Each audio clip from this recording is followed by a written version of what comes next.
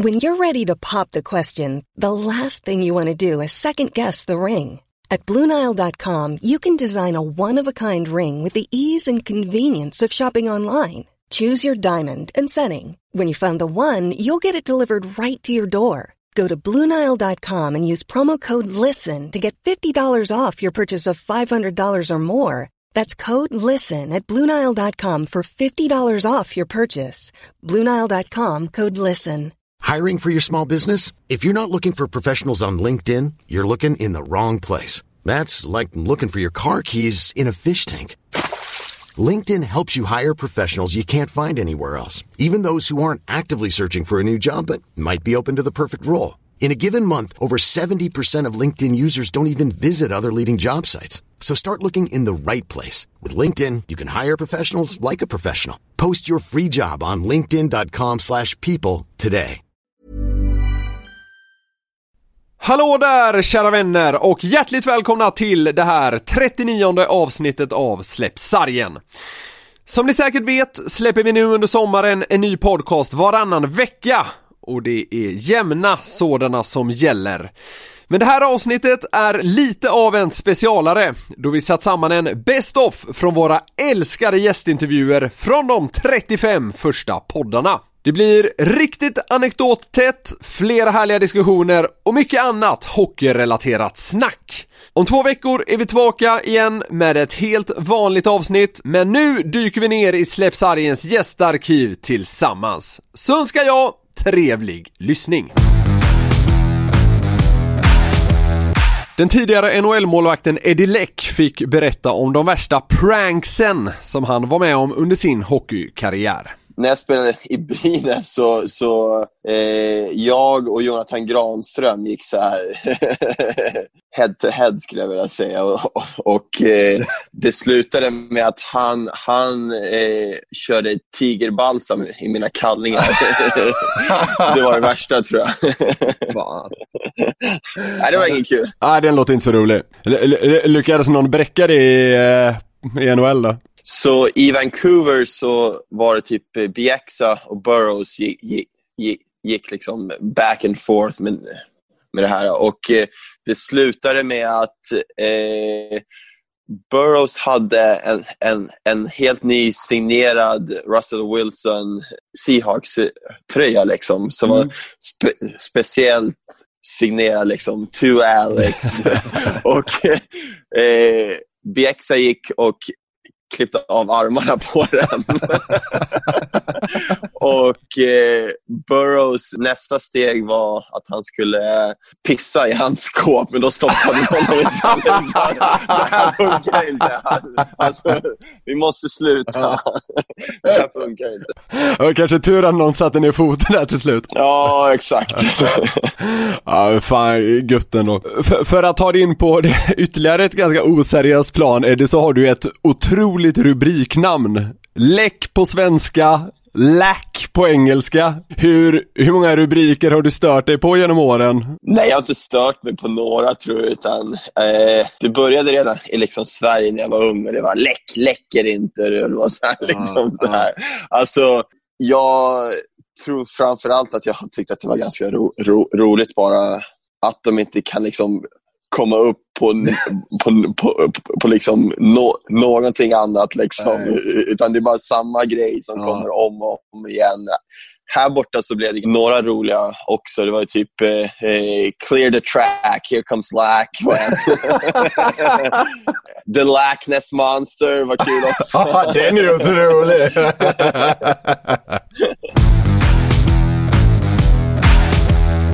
Proffsdomaren Mikael Nord, som senare tilldelades sin 6:e guldpipa, avslöjade att det inte bara är ilskna SHL-stjärnor och enögda supportrar som han fått skit av ute på isen. Nu kommer jag på en sån här halvskön grej. Jag var nere och dömde nere i Arboga en pojkhockeymatch. Gick på linjen faktiskt. Det som ska sägas är väl att jag är en halvrackig linjedomare. All heder till de gubbarna som dömer på linjen i SHL. Jag är djupt förundrad att de hinner med att se allting. Alltså, sjukt är det. Så stod jag där på linjen och så en kille, han kan väl ha varit 12 bast. Och jag hade gjort 5 år i SHL. Och han tycker jag är så dålig. Alltså, då säger han till sin tränare: den där linjedomaren, han är så sjukt dålig!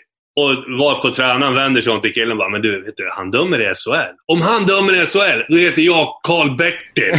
Han är skön. Och coachen, han bara: du Karl-Bertil, du ska in och lira.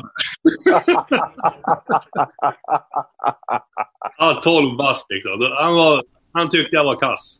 Jag hade, apropå linjemän, jag hade kladdat ner en fråga här. Är det så i omklädningsrummet? Ser ni huvudmän, ni som sitter där med orange armar, ser ni ner lite på linjemännen i omklädningsrummet? Är det lite så de får hämta kaffe och de ska städa omklädningsrummet? Ljug inte nu, jag vet hur det där funkar.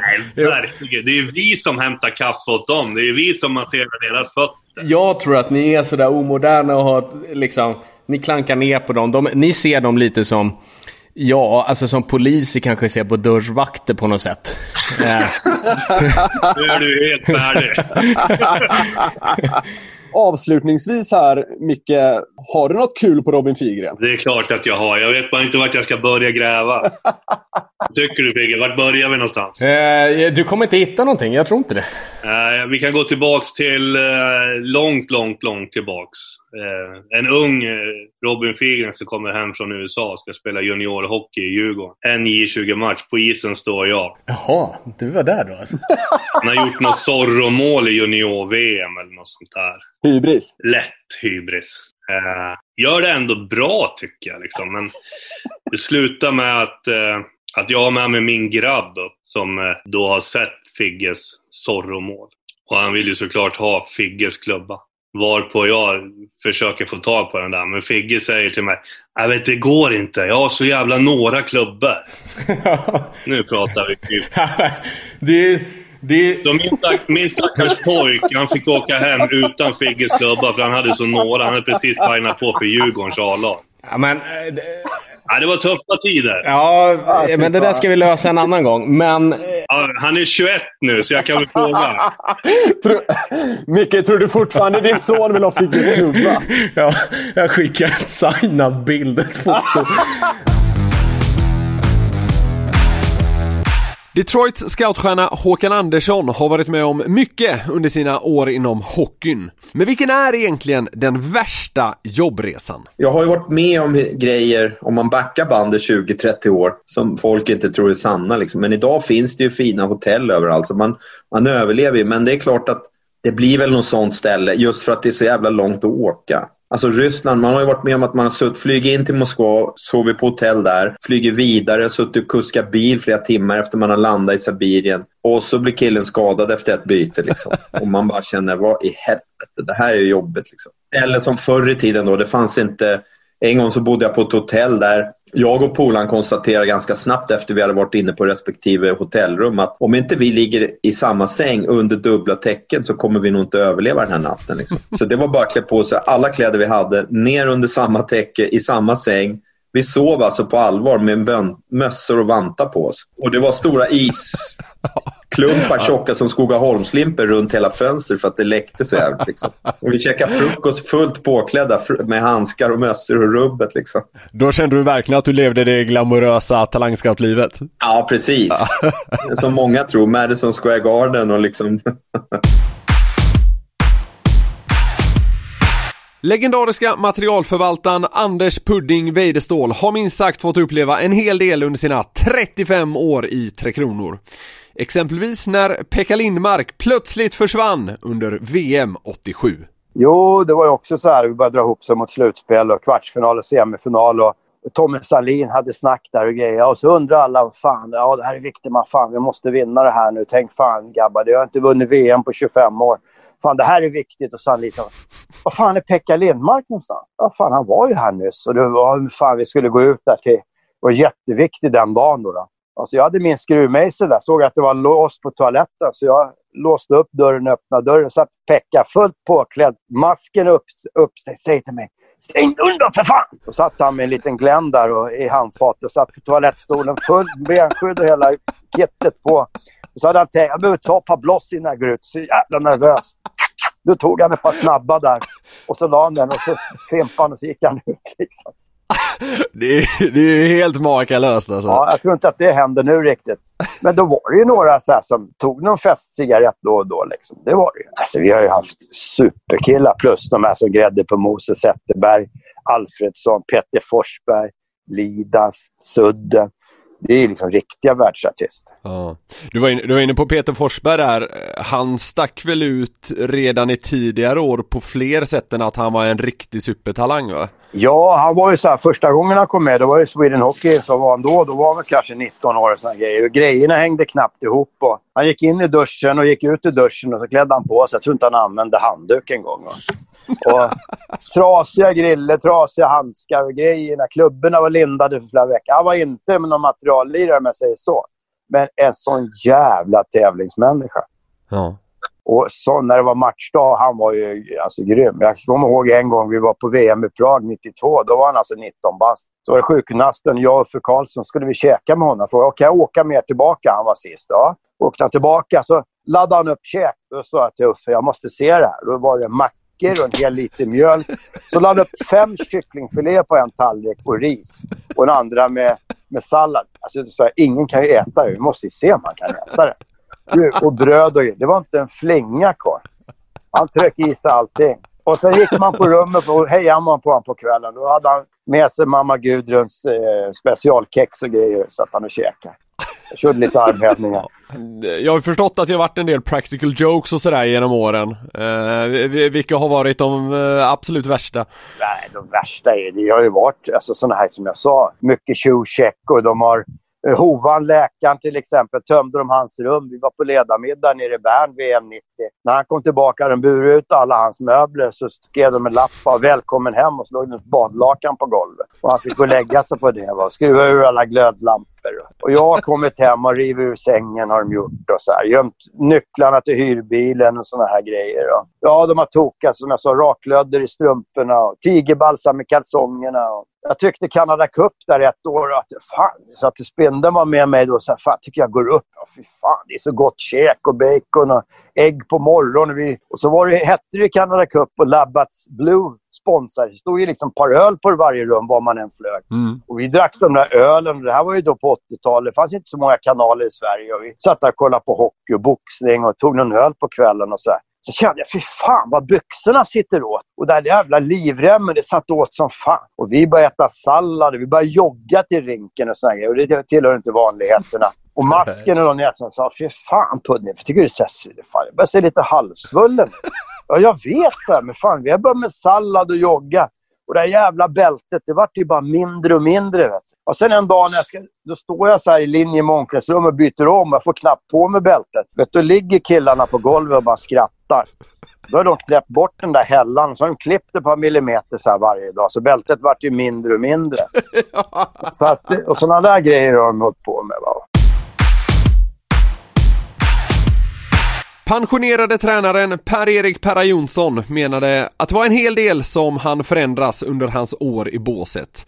Men inte enbart till det positiva. Det här med datoriseringen har ju gått framåt. Det känns inte som du älskar videogenomgångar. Har jag rätt ute där eller? Jo då, men det gör jag. Man liksom, som det låter idag, där det ska visas liksom corsi heter det, va? Ja, exakt, precis. Ja, men du kan höra en tränare står och säger att enligt matchen och våra liksom vad den här har samlat ihop för uppgifter, så har vi haft fler klarare målchanser än motståndaren. Eller vi har haft mer tid i anfallszon eller vad det nu kan vara då. Ja, men vad fan, skit i det. Vi vann ju inte. Ja, men vad fan spelar det för roll? Nej. Jag ser ju att det står 4-2 till de andra. Sen får väl han ha varit i zon med hur han vill. Vad fan hjälper det? Det där kan appliceras ganska väl på den där serien mot Modo. Enligt varenda jävla mätning måste det ha varit så att de inom citationstecken då borde ha vunnit den serien. Men det var ju ni som gjorde det. Ja, och sen så undrar jag om inte allt den här att det begränsar kreativiteten på spelare. Det ska tittas på dator så fort det har hänt någonting. Alltså jag tror det borde bli någon nivå på det. Nu tittar det ju på situationer i båsen nästan till och med. En del lag. Och det kanske är bra, men vi är ju fortfarande människor som kan prata med varandra och liksom för att rätta till saker. Det får ju inte ta överhanden med datorn så länge vi kan prata med varandra. Sen kan det ju vara jävligt bra att ha en dator och visa en spelare som inte fattar ett jävla dugg hur det ser ut. För att överbevisa han då. Det kan ju vara bra någon gång, man. Modolegendaren Niklas Sundström berättade om händelserika år i NHL. Men det starkaste var nog ändå hur han upplevde den mycket speciella tillvaron i italienska ligan under lockout-säsongen 04-05. Nej, det var väldigt speciellt faktiskt. Matcherna var... De började typ så här 8:45 för att folk var ju tvungna att äta middagar innan. De är ju ganska hårda på deras middagsrutiner. Så de får man inte rucka på. Exakt, matcherna var sena starter. Och sen kommer jag ihåg att våra fans var ju Inters fans, var samma krets. Vi hade ju ruggig stämning på våra matcher. Den tog väl in kanske 3 500. Men, och det röktes, folk rökte och så här. Så hade våran organisation hade sagt åt dem att rökning skulle bli förbjuden på matcherna, för det var väl inte hälsosamt. Eller då sa bara fansen, men då kommer vi inte. De var ju tvungna att släppa på ändå, så det gick inte att hålla. Så det var också, men det var fantastiskt år. Vi spelade också typ den här Champions League som hette, tror jag, på den tiden, i och med att de var gamla mästare, så vi gick till slutspel, men i alla fall så spelade vi uppe i Ungern mot Dynamo Moskva, ungerska mästarna och slovakiska mästarna. Men då hade våra fans, de hade chartrat 2 plan plus att det gick 4-5 busslass. Så vi hade liksom 1000 pers i klacken där uppe. Skitläckert. Shit. Det måste ju varit en liten krock, vad man ska säga, när du senare kom tillbaka till Montreal igen. Ja, det var som ett avbrott att börja om på nytt. Men det var skitkul. Så vi gick ju faktiskt och vann också. Vi vann i sista avgörande hemma, och i den vevan var det faktiskt när påven gick bort. Så vi skulle spela våran sista avgörande match, och den blev inställd på grund av att han gick bort. Så hade de här heliga dagarna i dagar, så den blev skjuten på. Så det var ju också en speciell tid att vara i Italien då. Men som sagt, en rolig erfarenhet att få vara med om. Men, så ni fick vänta in, eller vad man ska säga, den här landsorgen, eller vad man nu vill kalla det, innan ni kunde spela den avgörande matchen då, helt enkelt? Jajamän, jag för mig att det var några dagar det var uppehåll, allting var stängt. Där ställer man in matcher på grund av religion. I Kanada så är hockey religion. Det är en ganska intressant jämförelse. Exakt. Agenten Micke Rosell talade ut om hur man som en hockeyspelares representant kan hamna i märkliga och svårlösta situationer. Som många målvakter förr i tiden åtminstone, så var den här herren då han var lite annorlunda liksom. Vi hade sjukt roliga och humoristiska konversationer. Han skämdes inte för frågan något liksom. Och sen så har man ju som mantra liksom, som agent, när man kliver in i det här, att jag är tillgänglig 24/7, ring när det är någonting, när som helst. Under försäsongen så fick han ett skott i masken, tror jag, och ådrog sig faktiskt en ganska långdragen hjärnskakning. Framförallt första tiden var ju sjukt jobbigt för honom, och han var så här att han ville göra saker hela tiden. Och vi fick säga till honom till slut, både vi och Rögle, men nu får du fasiken liksom hålla dig hemma. Du måste vila din hjärna. Be om hjälp om du behöver något. Det går några dagar, och sen så ringer telefonen då, framåt 2 på natten. Då ser jag målvaktens nummer där i luren. Jag bara, vad är det här nu då? Yrvaken svarar man liksom så här. Bara, det första jag hör är bara, hej Micke, I hit a deer. Och du vet, jag kunde inte riktigt koppla det, så jag bara, what do you mean? I hit a deer. Och då börjar jag ju vakna till och förstå, det är något som inte stämmer här liksom. Svamlar han, eller har han druckit, eller vad är det liksom så här? How did you hit a deer? You were at home in Ängelholm, right? Yes, but I wanted candy so badly, so I drove to the gas station, and on the way home I hit a deer. You wanna have a photo? Och man vaknar ju till där och jag höll på att dö av skratt. Liksom. Jag fick ringa upp honom några sekunder senare. Vi fick ringa liksom viltskötare, vi fick ringa klubben, vi fick se till att han tog sig hem och sen så upprätta försäkringsärenden. Men det är liksom, det är många sådana stories liksom som har hänt längs vägen. Nu var det här liksom bara en av många, men det där är väl relativt rumsig en sådan. Och det slutade väl som tur var. Då kan vi till och med säga vem det är. Det var Ville Kolpanen. Just det. En fantastiskt rolig människa faktiskt som gjorde en jättesäsong åt Rögle första året han var där. Grym målvakt och lite annorlunda karaktär, men det ska ju målvakter vara, tycker jag. När fystränaren och citatmaskinen Per Edlund gästade podden ställdes han inför ett quiz från Robin Figren om uttalanden som han gjort genom åren till och om olika spelare. Så jag tänkte starta med den här då. Då var det alltså en spelarfråga som han hoppade 35 centimeter vertikalhopp på sitt första försök i juniorerna då. Ja. Och det var överlägset sämst. Ja. Och då sa du till den spelare följande: och du, beep! Du kan börja med att ta av dig dykadojorna. Det blir sättningar i golvet. Nej, jag vet inte vem det var. Nej, det var Sebbe Karlsson faktiskt. Sebbe Karlsson. Ja, han fick en karriär ändå. Ja, det löste sig. Det var många matcher. Det var ett par SHL-fighter på honom. Ja, det stämmer nog. Han hade nog lite dykadojor. Var det inte någon som lurade honom i gymmet en av hans första träningar när ni skulle göra snedbänk? Och han trodde att han skulle hålla stången snett. Det låter fullt rimligt. Fullt möjligt. Ja, jag får med det. Jävligt kul. Ja, men här kommer nästa. Då är det alltså en spelare som kommer upp till dig och ställer följande fråga. Vad skulle du säga om jag la mig här och tog 140 i bänk? Varpå du svarar den här spelaren: vad skulle du säga om jag ställde mig här och drog ett spänsthopp till månen? Ja, det tror jag att jag skulle kunna säga, för att jag skulle gissa på att han heter Sebastian och Stålberg i efternamn.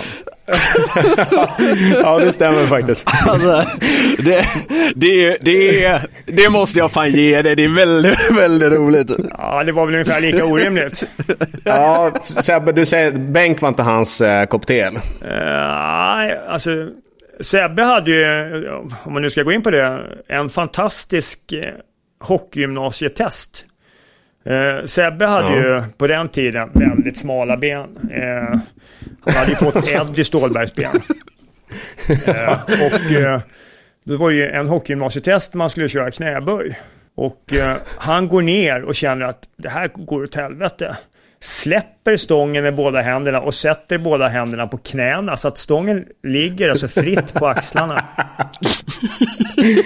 Skulle det kunna vara en sån där YouTube-övning? Ja, det skulle kunna vara. Knäböj kombinerat med pushpress på benen på något sätt.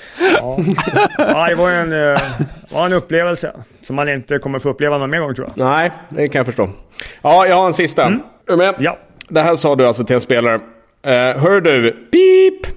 Nu får du fan be grabbarna att skramla ihop till ett solkort. Du är så jävla blek att det ser ut som att du har scharlakansfeber. Är det du själv eller? Det är jag själv. Den åkte jag på. Jajamän, den fick jag. Det där lätta och så är ganska tråkig hy. Ja, den tog jag faktiskt med glädje. Du är en citatmaskin, Per. Det är härligt. Det är sånt här som fick en att palla och gå till gymmet. Det var väl 3 av 3 där, tror jag. Ja, jag brände väl någon. Jag bommade Sebbe. Ja, så var det kanske. Jag har sagt mer dumma saker, så att så är det. Du, under alla dina år inom hockeyn, då har ju bland annat varit med och spelat finaler med Frölunda 96 mot Luleå och sånt där. Finns det några sköna anekdoter du har så här top of mind från din lilla hockeyresa? Man ska prata om fys och säga att de norska spelarna som har varit i Sverige, och de har alltid varit vältränade. Inte alltid vältaliga. Så att vi hade ju en norrman här för några år sedan som var ganska tystlåten av sig. Och då skulle denna norrman cykla några sprintcyklingar. Han satt där och körde sina sprinter och jag kom dit och så Så säger man, ja hur går det? Och då förväntar man sig någon som säger, ja fy fan vad jobbigt, eller det går bra, eller vad du vill. Så då säger jag, går det bra? Nej. Och sen sa han inget mer. Och sen fortsatte han cykla, så tog vi en 20 sekunder och säger han, jag må ha en bytte. Då skulle han väl spy då. Men det var inte det roligaste, utan det roligaste var att den här personen skulle bli hemskjutsad av en kille i laget. Han visste väl inte exakt var han bodde, men han visste ju ungefär. Och under den här resan så sades det ju ingenting. Utan det var Kristoffer En som skjutsade den här killen. Så blev väl En lite osäker på vart han skulle svänga. Så att han frågar, är det här uppe jag svänger upp? Nej, du skulle ha svängt där borta. Så pekar han 150 meter bakåt. Men inte så vältaliga, men vältränade har de varit alla norrmän tycker jag. Målvaktslegendaren Tommy Söderström bjöd oss på många garv. Bland annat när han fick tala ut om sina minst sagt udda förberedelser när det var dags för match. I alla fall här hemma i Sverige. I USA var det lite knepigare, men hemma i Sverige var jag alltid först i omklädningsrummet. Så jag var där typ 3 timmar innan match. Så jag gick alltid ner och köpte en Expressen, GB-sandwich och en kexchoklad i Tjorren. Och sen så lyssnade jag alltid på Billy Idol när jag åkte till Globen. Så jag tror att jag hann kanske 4 låtar innan jag körde ner i garaget. Och sen så gick jag och då kom jag till omklädningsrummet. Då var den där glassen lite god och mysig. Lite varm. Lite varm. Jag la mig på golvet framför min plats och läste tidningen och käkade GB-sandwich. Och kexchokladen hade jag till i pauserna. Så jag fick till och med, för det stod ju någon gång i någon tidning, och då fick jag tror jag någon så här presentkort från GB tror jag. Jag kunde gå och hämta ut en hel låda med GB-sandwich i någon ICA-butik eller någon Tjorre, jag kommer inte ihåg vad det var. Kanon. Nej, men det var min procedur i alla fall. Och sen pissade jag 2 gånger i varje periodpaus. Och sen gick man alltid ut. Jag kommer inte riktigt ihåg. Gick ut som 2 tror jag efter Thomas Eriksson tror jag. Och sen gick man alltid ut med rätt skridsko. Man klädde på sig i samma ordning. Och man värmde upp på exakt samma sätt. I alla fall gjorde jag det. Sen vet jag inte om jag var extra konstig. Det vet jag inte. Men för mig gav det trygghet. Så det spelar ingen roll om jag var i Prag och spela VM eller om jag var på hemmaplan utanför Globen, så körde jag alltid samma program och sådär. Man hade ju ändå hajat till om Seymours kamera inför en SHL-match idag hade fångat upp en spelare som kom där med en GB-sandwich i näven. Ja, det kanske man har gjort faktiskt. Det kanske inte funkar idag. Idag är alla så jävla nyttiga. Det går inga massarin i alla fall, så i puddingen när det var VM och sånt. I omklädningsrummet. Det gjorde ju förr i alla fall. Man bara, fan har du något gott pudding? Kollar man lite. Så. Ja. Men, så det var roligare förr tror jag. Jag tror spelarna hade roligare förr. Då var man ju ute under VM och hade lite latch. Sen söp man inte till på det sättet. Men man kunde ju gå ut och kika lite. Och... Vi hade med Pudding i ett tidigare avsnitt. Han hintade om att under vissa VM-turneringar så var det väl som du sa att man gick ut och kikade lite på stan mellan matcherna. Exakt. Utan att säga för mycket. Men det fanns ju vissa som var lite skadade. 1 år som jag var med och han luktade lite alkohol varje dag när det vankades träning liksom. Ja, jo exakt. Det gjorde väl alla, känns som. Det var ju så på den tiden. Men även under match och sådär hade du väl ändå ganska mycket rutiner och lite tics för dig igång, även när matcherna var igång så att säga. Visst var det så? Ja, massvis. Jag kommer ihåg när jag åkte till Båse till exempel, om det var avvaktande utvisning eller vad det nu kan ha varit. Ja, innan jag åkte tillbaka så åkte jag alltid slalom på blå linjen. Så när jag kom till mitten så vek jag mot mitt mål. Och sen doppade jag knät, höger-vänster, typ innan jag kom till målgården. Och vi ser att matchen börjar så blir en avblåsning efter 15 sekunder. Varje ny 5 minuter. Då körde jag typ så här lite, det kallas för tröttjackräddningar. Så benen vänster, höger. Så jag slog lite stolparna. Så att, det var en jävla massa procedurer där. Hur fan kom du på alla de här grejerna? Det är ju så här slalom och var 50 minut och hela den biten. Var kom det ifrån liksom? Ja, det undrar man. Man är väl dum i huvudet helt enkelt. Men någon gång har man väl gjort det, så gick det bra den matchen. Då fortsatte man väl med det typ. Ja, jag fattar. Det är ju jag som brukar läsa presentationerna av våra kära gäster. Men när det var dags för Dick Axelsson så insisterade Figge på att få ta den pucken. Det blev succé, i alla fall enligt mig, och dessutom mycket längre än vanligt. Det är ett sant nöje för mig att få presentera dagens gäst. Vi pratar om en förortsunge med humörsvängningar och attityd som en pubertal tonårstjej. Han har lika många bedrövliga 10 för snack som han har rubriker i Aftonbladet. Han har både krossat hjärtan i form av Paradise Hotel-deltagare och han har även lasrat bort ett fyllemisstag i form av ett tatuerat hjärta runt ena bröstvårtan efter en mytomspunnen guldfest i Karlstad. Det är en man som säger vad han tycker, vilket polisen blev varse efter en bättre middag 2008. Efter en kortare natt på hotellpolismyndigheten i Stockholm var han strax ute igen och svarade upp denna bedrift med att gå en holmgång med den lite mindre och nätta organisationen Detroit Red Wings. Vi kan konstatera att vi har att göra med ett taktiskt geni som han inte minst visade efter att ha sågat den då 17-åriga världsartisten Sara Larsson som högg på betet direkt, vilket i sin tur genererade i nya följare på sociala medier. Han har tidigare pissat bort en Sankt Eriks cupsfinalsplats i innebandy för undertecknad efter att, klart och tydligt, förklarat för domaren att han var fet. Vi hade precis fyllt 11. Skippar vi skvallret och de svarta rubrikerna så hittar vi en fantastisk människa. En rolig jävel som är rappare i käften än vad han är på skridskorna. Vi pratar om en varm människa med stort hjärta som bringar glädje i vilket omklädningsrum han än har varit i. Vänskapen oss emellan sträcker sig tillbaka långt i tiden. Vi har vunnit ihop i ishockey, i fotboll, i bandy och även en annan ölhävartävling. Dock inte i innebandy. Gemensam nämnare detta är att konstnären i fråga har varit överlägsen i varenda kategori. Vänskapen oss emellan tog en paus efter en tennismatch i Stockholms skärgård 2008 där undertecknad där då bestämde sig för att aldrig tävla mot någon med medfödd flyt. Nåväl, 31an har minsann fått stå i stormvinden en och annan gång han också. Men på något sätt lyckas han stå pall för det mesta, vilket vi i podden är glada för.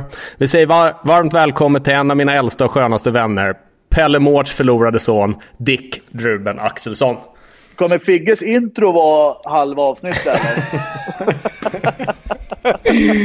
Det är det sjukaste introt jag har hört. Jag måste fråga en sak, Dicken, om du får välja alla dina headlines som du har fått av Kvällsblask genom tiderna. Om du tar ut den som du är mest nöjd med, alltså rubriken då, headline, och den som du är mest missnöjd med. Oj, vilken fin fråga. Jag tror jag börjar med den. Det är väl det här egentligen, det här Sara Larsson-bråket. Den är du mest nöjd med eller? Nej, mest onöjd. Aha, okej. Kan vi ta en kort recap på vad det var också så att alla är med på det? Han satt och trollade bakom telefonen. Han attackerade Sara Larsson med näbbar och klor. Och så fick han igen det från hennes followers. Ja, det kan man säga, ett och annat nättroll. Alltså, jag vet inte egentligen vad som hände. Hon skrev ju där på Twitter där, jag tror de körde Allsång på Skansen, så skulle de gå över SVT Play. Och då får jag för mig, fan vad skönt att inte ha internet eller någonting, bräker jag mig. Tyckte ändå var lite så här, skrattade lite för mig själv. Och då svarade hon ganska fort, vad fan är ditt problem? Och då sa jag sitter och käkar, vi kan höra sen. Efter det, alltså utan överdriva, jag kanske fick 10 000 meddelanden från arga, lite yngre tjejer, /feminister, som bara totalsågar mig. Så att jag kunde inte ens ha på telefon längre. Det är liksom, den var aldrig tyst. Och så när journalisterna började så bara mer bensin i elden där. Och det var ju liksom kommentarer som att mitt namn var inte en Dick. Och så vidare. Och jag var tvungen att stänga av telefon, flydde ut till min kompis landställe och satte på den en vecka senare i telefon. För att det var väl liksom bara ploppa upp hela tiden. Ja, jävlar. Med facit i hand, jag skulle aldrig ha skrivit något. Men du kan fnissa åt det nu i efterhand eller? Absolut, det kan jag. Det var ju bara att jag inte kunde leka med mobilen den här veckan. Det är väl det som jag ångrar mest egentligen. Okej, men mest då? Vilken är du mest nöjd med? Men har jag fått någon positiv rubrik någon gång? Det är väl det. Ja, men ta en till negativ då. Ta en till negativ, det är okej. Ja, det var väl när Wikegård sa att jag var mjuk som mjukost.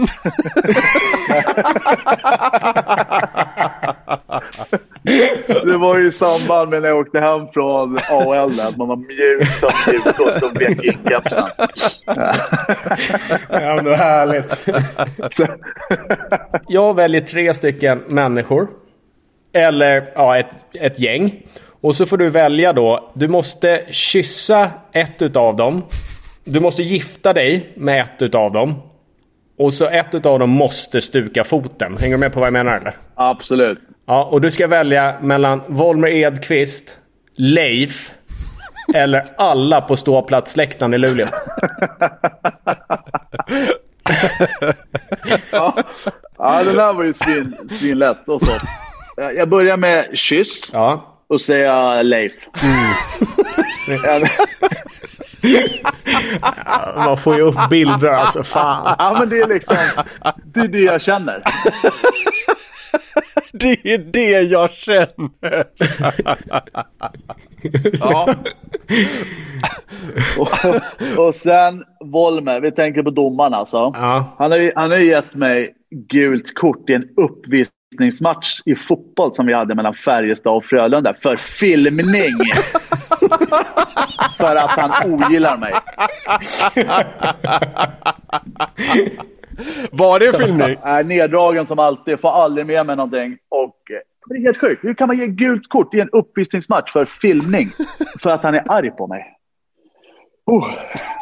Det är helt varm i kroppen här. Nej, men där har vi spark. Stuka fot. Ja, just det. Det var till och med det vi körde. Jag vill bara hitta på egna ord där, för jag ville få ut att jag var lite arg också.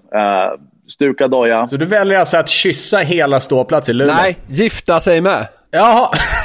Okej. Kul att du kommer ihåg dina egna ord, men absolut. Ja, förlåt.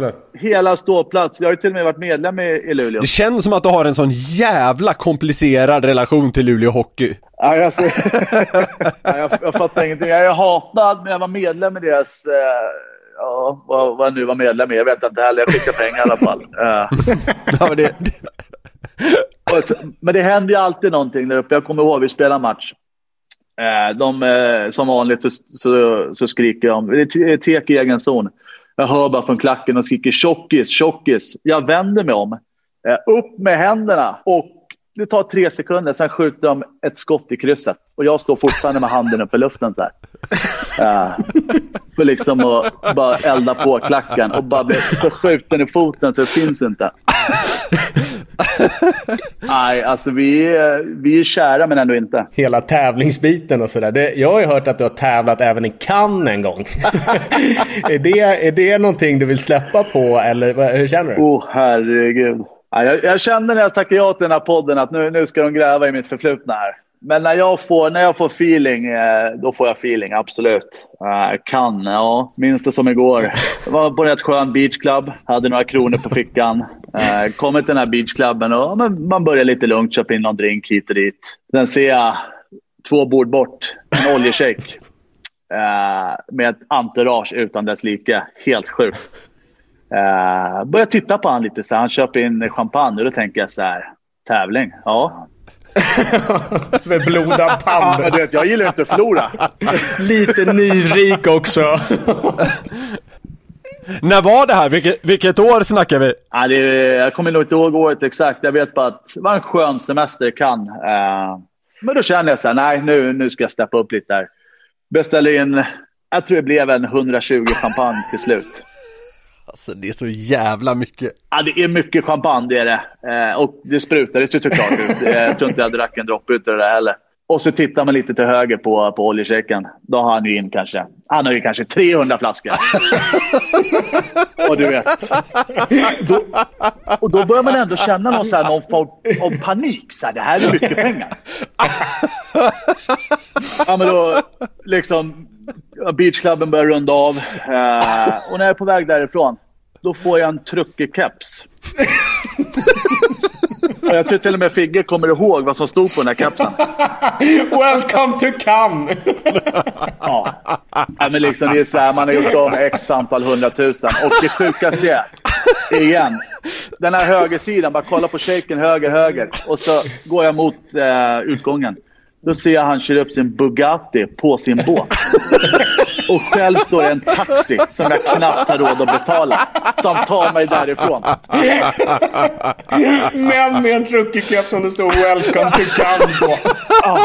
Jag tror det var neongrön för färgen var på en vit keps. Det var bara så här. Och jag ska säga så här, dagen efter, det var så mycket hjärnspöken, det var demoner. Ja, det måste varit sån ångest. Alltså pengarna är ju väldigt, väldigt jobbigt nog. Men alltså just den här skammen över hur fan du har betett dig. Ja. Nej, det var så omoget, det var helt sjukt. Och sen när han köpte en Bugatti på sin båt, då kände jag bara så här. Du hoppade in i en Uber-pop bara. Ja, det var ju det. Ja, exakt. På den tiden fanns den billigaste. Det var 2 euro eller något så här. Och det hade kvar på fickan. Nej, det var alltså... Ibland liksom, man bara, kan inte någon trycka på knappen stopp? Alltså... Eller för knappen kör. Ja, nej, det är äckligt beteende. Skönt att du har mognat. För visst, du har ju mognat, eller hur? Ja, för fan. Ja, men det har jag. Jag säger det varje intervju nu för tiden. Poletten har ramlat ner. Jajamän. Han är hemma. Axelsson är hemma. Det är mycket kul i den här storyn. Dels taxin, men jag älskar truckikepan. Welcome to Cannes. Ja. Nej, skit. Man har ju av med typ 200 tuss med dricks liksom på den där kepan och så att allting är ur världen.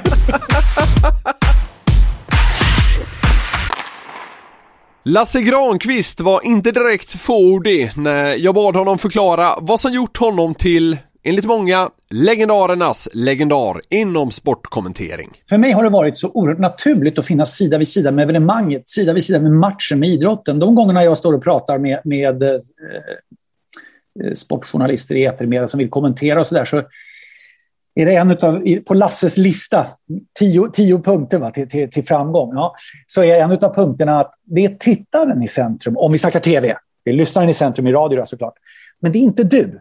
Och, och det där kan vara ett uppvaknande för några som tror att det är för att jag kommer till evenemanget som det liksom blir. Alltså jag, Lasse, folk slår på för att jag kommenterar. Det är inte sant.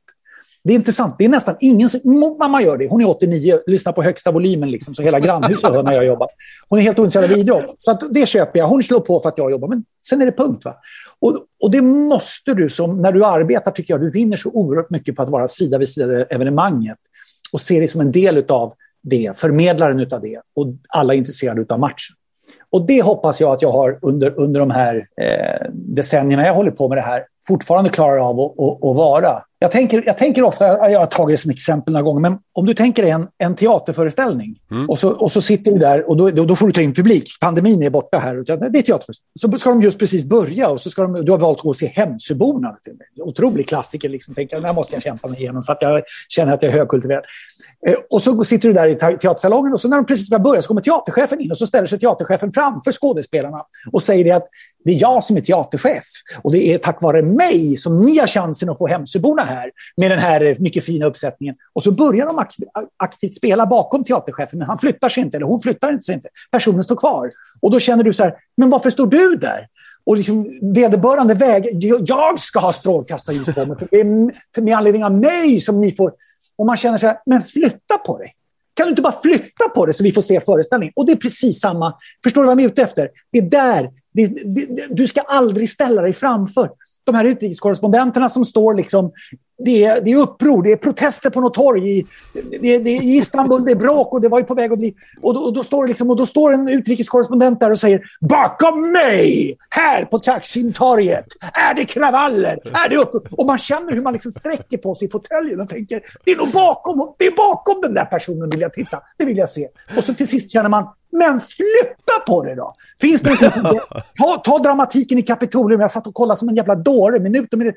När alltså det är tusentals människor som ger sig i kast med att gå in i kongressen. Gå in i, säger några, storma säger andra, inhemsk terrorism säger tredje, maskerad säger bla bla bla bla. Men ändå, den kameran som bara ger det var ju maximalt. Det var ju maximalt. Man blir galen om det kom in någon och sa liksom, jag är journalist, jag känner mig hotad där, men det är skit jag vill ha liksom, är du med på vad jag menar? Och där är folk när de tittar och följer en match. Och det behöver inte vara en final, jag är där igen. Det kan vara en... Men, och den respekten för dig och dig och dig och dig som tittar och som följer, den må man så otroligt bra ha, tycker jag.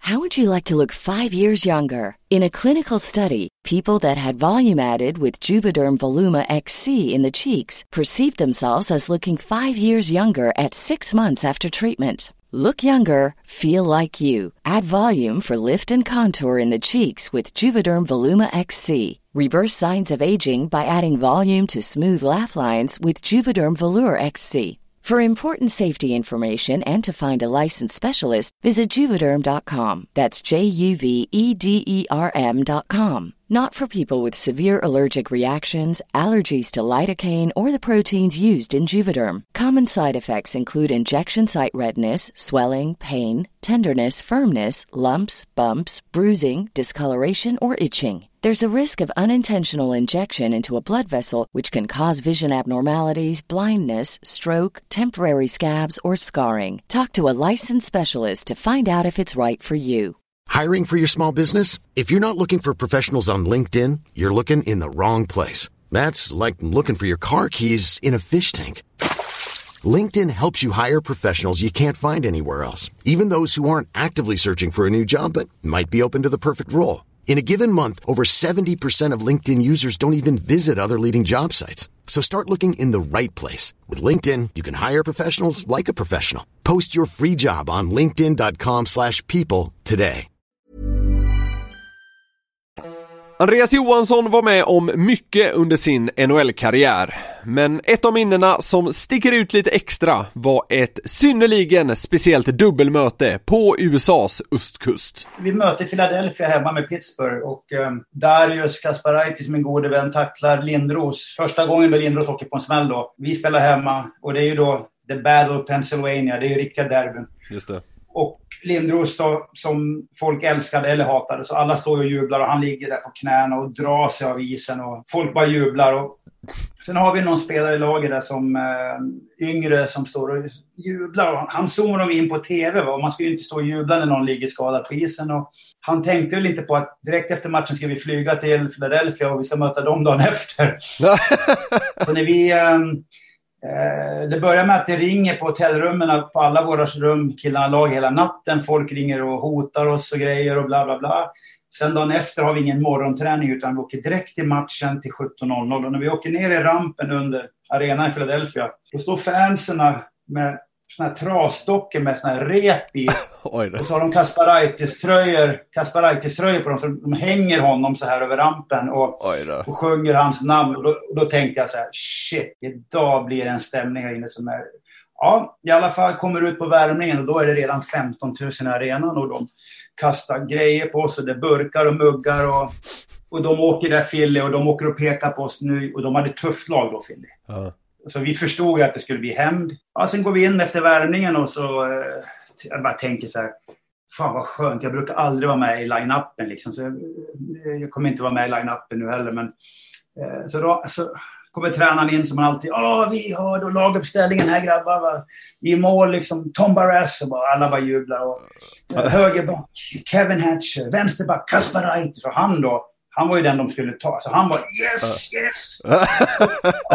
och så bara left wing Johansson. Och jag bara nej, varför? Vi kommer ut. Jag ska vara helt ärlig med det. Då hade jag fasken kunnat kört att jag sträckte ljumsken. Alltså. Så fan, jag var lite skraj då. Vi kommer ut, släpper pucken. De tar den, dumpar ner den i Kasparaitis hörn. Och sen var det 10 minuter. Jag kommer inte ihåg någonting. Folk bara låg på varandra och du vet, jag lyckas hålla i John Leclerc låg på mig, så jag lyckas hålla i honom så här när han försöker slå mig och så här, men Kasparaitis han var ju helt fått stryk och så där och publiken stod med vita handdukar 20 000 och bara, och han åkte bara överkropp Kasparaitis till båset när det var klart. Så tog han en handduk och åkte runt på isen med den också så där. Och sen och det sjuka var att efter det, då var hämnden klar, då var det klart, då lirade vi hockey 3x20 i en vanlig match. Daniel Widing bjöd själv på många snackisar genom åren. Vi avhandlade flera av dem, men när han fick fritt spelrum om udda händelser från karriären så landade fokus först på en viss Sean Avery. Det var ju under lockouten 04-05. Då var jag i Finland. Jag hade ju dragit från Leksand då, ganska ung ålder till Finland. Ja, kicka igång karriären lite poängmässigt var väl tanken där. Nashville som jag var draftad av ville att jag skulle åka dit. Så jag åkte dit och då blev det en lockout där. Spelade i Pelicans Lahtis, klassisk skidort kan man säga. VM-turnering och grejer där. Erik Kakko spelade också med. Kanske du känner igen från Frölunda, eller? Jajamensan, SM-guldback. Ja, jajamän. Ja, men då kom ju Sean Avery, han kom ju en söndag, spelade 2 matcher med oss den veckan, hängde 3, hade 26 utvisningsminuter och sen måndagen efter var han borta. Ett litet inhopp. Ett litet inhopp gjorde han så här. Det var helt surrealistiskt. Jag kan berätta då att han kom ju då på söndagen som sagt, hade träning på måndagen, så hade han fått en bil och då var det ju en manuell. Han bara, no. Jag ska ha en automat. Ja. Killen som fixar bilen, han bara, alltså skärpte lite, jag kan inte åka och hämta en automat. Men ja, han fick sin automatbil i alla fall. Åkte därifrån och var nöjd med det liksom. Det var ju ganska liksom, ja men du vet, inför matchen, han satt och kollade tv hela vägen in och sen kom han in 10 minuter innan värmning, bytte om, åkte ut och han var duktig, han var riktigt bra alltså, ska tilläggas. Och så var han jäkligt rolig, vi mötte IFK Helsingfors då hemma. Jag är på väg på byte, kör en Sir Lancelot, du vet, klubban upp, ska byta. Ja.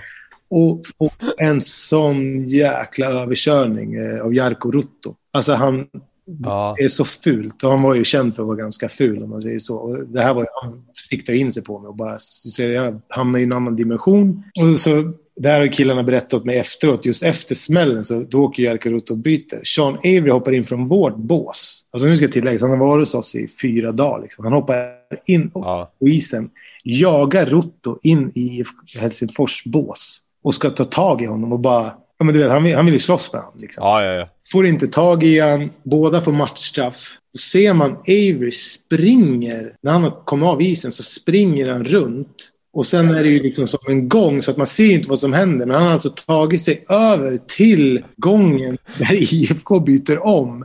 Han har alltså öppnat 2 dörrar också, ska tilläggas, för att komma igenom. Och ska slå med Rutto i gångarna. Och du vet, man ser att funktionärer bara springer och ska försöka stoppa det här. Sen vet vi inte vad som händer där bakom. Och det är ganska coolt ändå. Han kommer in och liksom... Vi pratar kanske, men lite grann sådär. Man frågade lite hur det var. Han spelade väl LA då över den tiden. Men liksom, vi var ju inte polare sådär. Och det där växte han i mina ögon liksom, att han ville verkligen, han spelar för sitt lag liksom, när det var något orätt. Och jag tror jag tog med mig ganska mycket av det liksom, i min karriär också. Att man står upp för sina lagkompisar och liksom, så det var ganska häftigt. Och sen som sagt så var det ingen som visste vad han var sen. Då hade han åkt hem. Han ville inte vara där längre. Han tjafsade lite om en bil, försökte slåss med Rutto, åkte hem. Ja, åkte hem. Hängde några baljer också. Ja, det gjorde han faktiskt. Han gjorde tre mål på 2 matcher. Så att, men det var en lite rolig story. Ja, men jag har en lite skön story där. Det var i Finland. Jag spelade TPS Åbo. Då skulle vi på träningsläger i Sverige. Så vi åkte ju Finlandsfärja då. Åker dit, spelar av en 2-3 matcher tror jag. Mötte AIK och något gäng till. Jag kommer ihåg Linköping kanske där. På väg hem, vi får väl lite fritid liksom på båten. Några lappinkulta intas väl. Och lite, trevligt så här. Bra träningsläger hade vi haft liksom. Klockan blir väl senare och senare. Och sen helt plötsligt från ingenstans bakom min rygg brakar det loss, alltså jordens, om du vet de här diskoteken på Silja Line eller på, det brakar ju loss världens slagsmål. Och jag vänder mig om och jag är ganska glad och liksom rolig så här, när man har tagit någon öl och så där. Men trevlig och håller mig undan från sånt där. Och det är fullt pågående slagsmål. Jag försöker hoppa in där och bryta. För jag ser att det är några i vårt gäng liksom som med några andra, mot några andra. Så att det är tumult liksom. Becksvart. Och du vet, ordningsvakter in och försöker ta bort grejer. Och det är sönderrivna t-shirtar och grejer. Alltså det är en riktig... Alltså hade det varit en filmkamera. Ja, du vet, det är liksom... det slutar med att 3 av våra killar hamnar ju i... Ja, vad kallar man det då? Ja, det är fyllecell liksom. Det var för att lugna ner folk liksom. Så, i alla fall, vi kommer fram till Åbo, kliver på bussen, står och väntar där på våran tränare som inte dyker upp. Och vid den tiden hade vi Hanno Jortika En gammal legend. Ja, jajamän. Gillar han jättemycket. Han var en extremt rolig profil. Så han väntar vi på då. Och han kommer inte. Och sen helt plötsligt ser man någon som kommer utgående. Eller ja, han försöker gå ut. Raglande. Och våran buss är till höger, men han går bara rakt fram. Öppnar en taxidörr, hoppar in i taxin och vi bara, vad fan händer nu? Vi ska ju träna liksom så här. Det blir ju ingen träning i alla fall. Han åker iväg och bussen åker iväg. Dagen efter öppnar man ju tidningen eller man ser på löpsedeln. Då är det ju Jortika kryper ut från Siljansfärjan, står det ju i tidningarna. Då har ju någon reporter sett det här liksom, och det blir ju världens Ola Baloo liksom. Men det var liksom det var ett händelserikt försäsongläge om man säger så. Det får man säga ändå. Till skön grej om honom också. Det kanske är mitt i säsongen. Vi får ett powerplay. Jag har inte hängt på ett tag liksom. Han tog dit mig för att göra mål liksom så. Så han sätter mig åt sidan och jag ger han en ganska syrlig blick bara en blick så här. Kolla bakåt liksom. Och han förstår ju vad blicken betyder såklart. Det gör ju alla tränare så. Ja, ingen mer med det. Vi spelar klart matchen. Jag spelar, nästa PP är inne liksom och sådär. Och så dagen efter sitter jag och tejpar klubban. Då kommer han in i omklädningsrummet. Så bara, Daniel, du kommer med mig. Han pratar ju svenska liksom. Så jag går efter honom. Han går ut i ishallen till avbytarbänken. Daniel, sätt dig ner. Och så sätter jag mig ner liksom. Och så börjar han peka mot taket. Så bara säger han, den. Det är jag. Det är jag som har vunnit. Jag har vunnit alla de. Jag vet. Hej då, du kan gå. När Joel Lundqvist gästade podden ställdes han snabbt mot väggen kring en speciell incident för drygt 15 år sedan mellan honom och Robin Figren. Figge berättade rätt nyligen om en incident här i podden när Tommy Salo tvingade dig, Joel, att ge Figge en plats på spelarbussen mot Gävle. Och det där är något han har hittat på. Det här ska då ha skett extremt motvilligt, menar Robin. Ska vi reda ut det där eller? Ja, vi får nästan göra det. Jag vet, han har gastat om det där tidigare, att han hade någon form av ståplats där i bussen.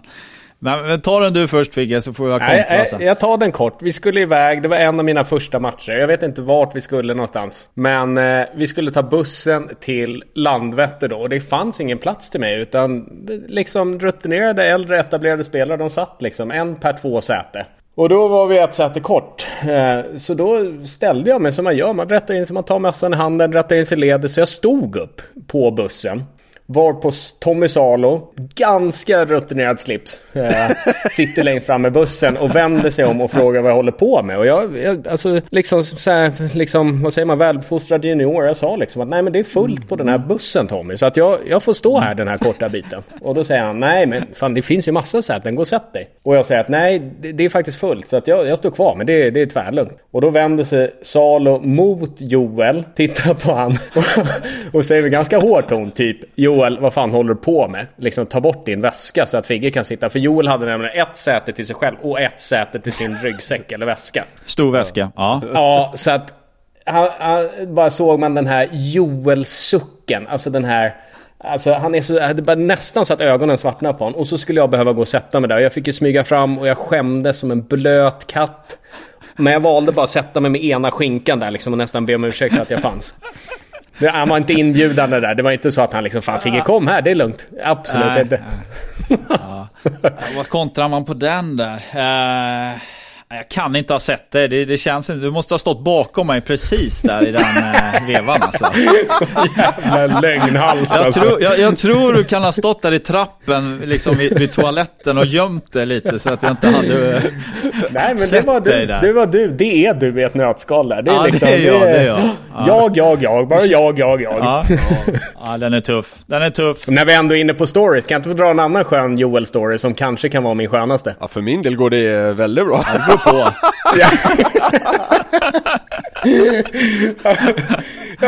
Ska jag bli nervös igen eller? Nej. Jag ska försöka göra så roligt som möjligt. Men det kan bli svårt. Men så här var det i vilket fall. Vi hade spelat någon match i Skandinavien. Torskat, var väl säkert värdelösa. Och som hemmalag då, som Frölunda, vi böt om i Wallenstam. Och det är en liten gång ner dit från Skandinavien. Det är väl en liten hike på 250-300 meter kanske. Men så går vi av den här matchen då. Joel är redan vansinnig som det är. Och det här känner man ju. Och jag går bakom honom i den här gången då, smala gången. Så kommer vi ner då, så först går man ner för en liten trapp. Och sen kommer man fram till en liksom betongyta fram sista vägen till omklädningsrummet. Och jag gick bakom han där då. Och lite längre fram så ser jag att det står en sån här, typ en kundvagn liksom. En tom kundvagn kan man säga att det är. Ja. Och så Joel går ju framför och jag ser att han är på det berömda håret att tappa det helt. Så att jag stannar faktiskt upp lite för att jag vill inte vara en del av det där. Jag vet inte vad som kommer hända liksom. Avstånd. Och så ser jag till slut hur han gapar någonting väldigt högt och höjer klubban och ska svinga skiten ur den här stackars kundvagnen. Och tar en full sving. Men det var ju bara att det var en sån här vagn som sviktade. Så klubban går liksom, det blir ingen moteffekt liksom mot klubban. Så Joel halkar till då, för att han har skridskoskydden på sig, och flyger ner på ryggen och landar på pucken. Och ligger där som en jävla sås bara, ligger och sprattlar. Och jag vågar inte garva, så jag går baklänges, moonwalkar upp för trappen igen så att jag kan asgarva medan han ligger där och surar.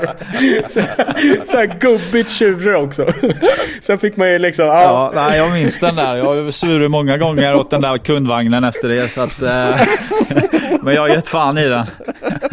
Ja, men jag minns att jag till slut vågade mig fram. Då hade du kommit en liten... Då hade du väl ställt upp på något sätt och gått in. Och så var jag tvungen att vara låtsasur när jag kom in i omklädningsrummet. Allt jag ville var ju bara asgarva. Jag kommer inte ihåg hur många det var som såg detta. Var det bara du eller var det hela laget? Det kommer inte jag ihåg. Det var ju bara jag. Ja. Men nu är den ute. Det var så jävla underbart. Du landade verkligen på liksom skulderbladen. Ja, det var lite av en skalbagge. Ja, nej, det är mycket som ska ut där ibland. Ja, det är skönt. Avslutningsvis, Joel, så tror jag Figge kan ha förberett en liten grej. Är det så, Robin, eller? Ja, det stämmer. Ja, det har jag fan gjort. Jag ska bara titta med... Nej, men vi har ju tidigare här i podden kört någon gång ett så här pest eller kolera-upplägg. Så om jag har förstått saken rätt så ska väl du liksom dra fram en släkting till den klassiken, va? Ja, men exakt. En liten bortsprungen kusin. Du ska bara få välja mellan 2 alternativ. Det behöver inte vara något jätteutdrag, men det kan hända att vi kommer behöva diskutera saken. Ja. Det kommer bli svårt detta, är min känsla. Inte på liv och död, men ska vi köra eller? Nummer 1. Ja. För resten av livet har Drogges extremt torra balsamfrilla eller att du måste snagga dig resten av livet. Ja, den är ju tuff alltså. Den måste vara lika flygig som Drogge ser just nu. Och den där lilla vaxtoppen där bak. Ja, just det. Nej, men den är brandfarlig och den är jobbig att se på emellanåt. Så att då blir det nog rakad alltså, det tror jag. Jag tror fan det alltså. Vad tog du? Snaggen? Ja, jag tar snaggen där. Det är ändå starkt alltså. Hur man kapar av det där svallet. Ja, då är det illa. Brandfarlig, det tyckte jag var skitkul. Ja, nästa. Den här blir lite intressant. Du ska för alltid ha på dig en midjeväska. Alternativt för alltid ha på dig såna här Skechers-skor med rundad sula. Du vet såna här Skechers-dojer med rundad häl liksom, som gör att man svävar fram lite. Som många pensionärer har. Antingen det eller så måste du alltid ha på dig midjeväska. Ja, herregud. Ja, den är ju ruggigt svår också, måste jag säga. Ja, jag ser inte riktigt jag ser inte riktigt Skechers framför mig här, men det är någon extremt ful sko alltså. Ja, alltså tänk dig en sportsko för en äldre dam som behöver lite bättre liksom flyt i gången. De flesta vet nog vilka jag menar. Det är en lite tjockare sula liksom. Ja, de kan man kanske gömma undan, eller så ser man ju ut som någon sån här uthållighetsidrottare där man liksom springer och grejer. Så att det kanske man kör en midjeväska där och vrider runt den på ryggen med en schyssta skor till. Vad ska du ha i din midjeväska? Ja, det är väl Resorb kanske. Det vatten. Killen. Du ska välja antingen att du ska göra reklam för Eldorados fläskfilé eller Lidls superbilliga shampoo.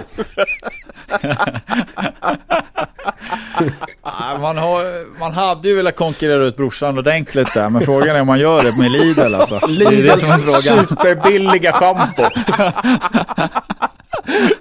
Men man är ju sämst i familjen där, då tar man ju lite sämre shampoo, så att jag kör nog schampot där, det är kul att konkurrera lite.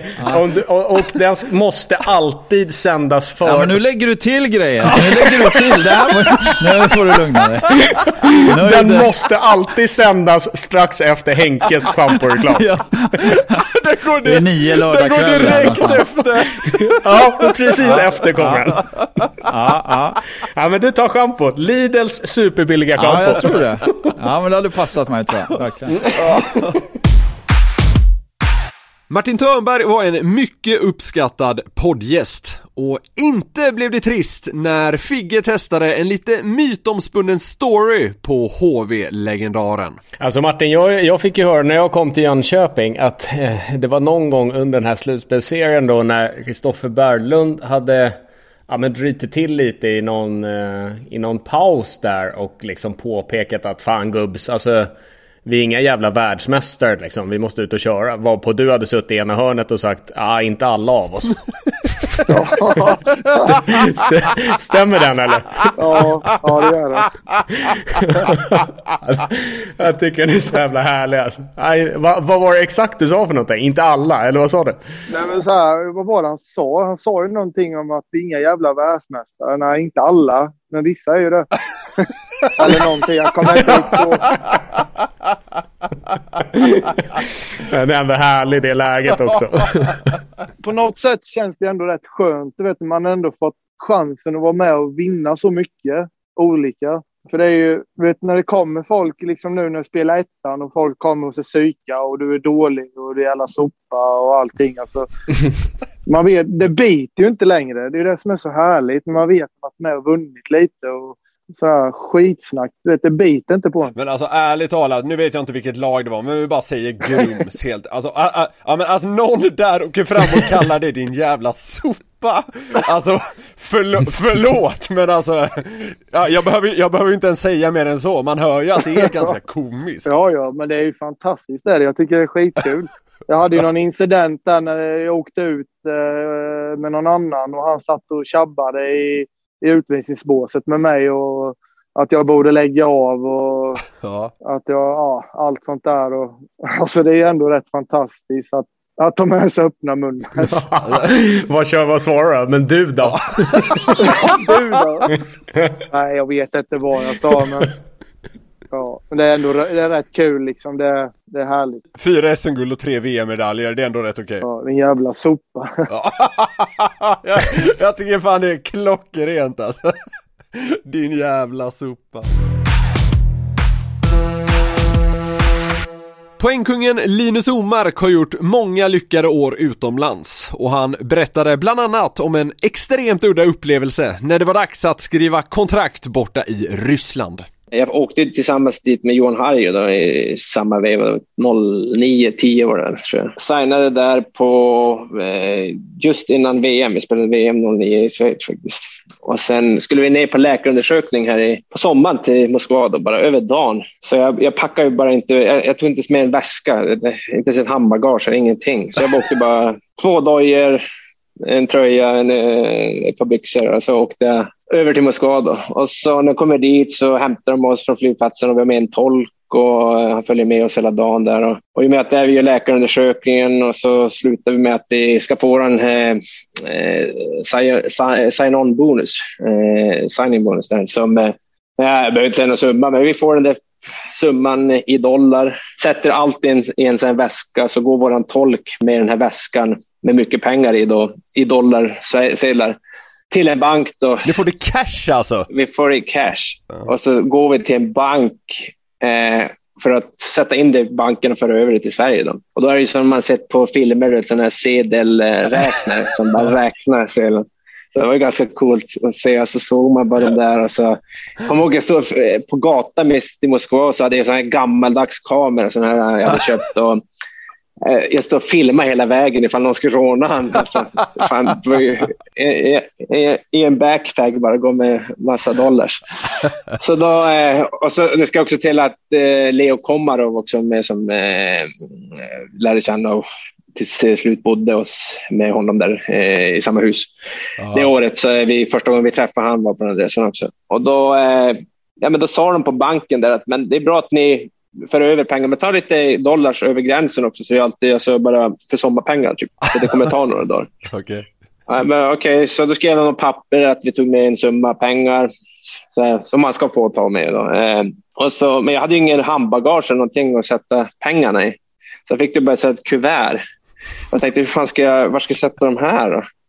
Och så kom jag till flygplatsen och då har de ju gett oss en sån här påse med typ ett äpple, en macka, en sån här liten genomskinlig plast. Jag tänkte, fan, kommer vi till säkerhetskontrollen så vad ska jag göra? Jag sätter den i den där jävla påsen då. Och så går jag igenom, jag blir nervös. Fan, de kommer se att det är pengar, men jag får ju ha med dem, men ändå blir jag nervös. Och så ser jag bara han kör fram och tillbaka och så bara sen frågar mig, typ pekar på mig, är det ditt? Jag bara, jo. Och han bara, open. Och jag öppnade och så bara, han bara, kolla vad problem. Så jag bara, vad fan händer nu? Och så försökte jag visa att jag hade ju det här pappret och han bara viskade bort det, så bara, fan, skit i det där. Och så började min tolk där som var med och så började vi snacka där och jag höll på att sabba det nästan sådär. Och till slut så sa vi att han ska spela hockey, Dynamo, han har det är för Dynamo Moskva är ett polisens lag så där, så det, jag vet inte, det ska väl vara snälla. Och då slutade det med att han började ropa på någon kompis eller vakter och så där, som tog mig om sidan och bara, nej men alltså, vad händer? Fan, jag har ju papper, men du måste ha en stämpel eller något på den där pappret, började han säga. Vad fan, så jag. Och då började och då till slut så han bara, okej, han orkade inte med mig typ, så han bara, buy me 6 whiskey bottles and okay. så jag fick gå in till tax-free och köpa en 6 whiskyflaskor. Och så gick jag bara gav över och så släppte han mig och jag bara aldrig varit med om det.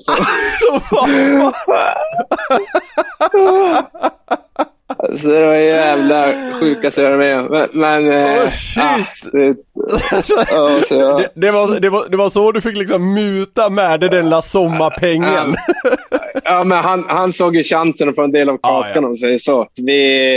Jag var i AHL där och då spelar man ju 3 matcher på 3 dagar och så efter det så brukade man ha en liten så här fest eller man gick ut med boysen och sådär.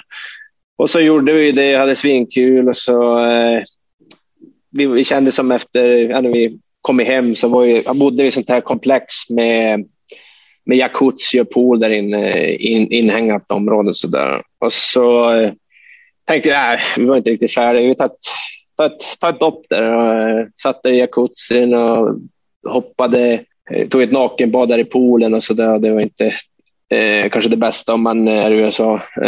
Men då står det en kille där på balkongerna, det är mitt i natten, och ropar på oss. Och, han är riktigt arg, men vi som försökte bara ignorera honom och sådär. Och så kommer han ner och bara ställer sig vid poolen och så hotar med att pissa i poolen och så han gick upp och så vi bara, nej fan, ta det lugnt, men pissa på då.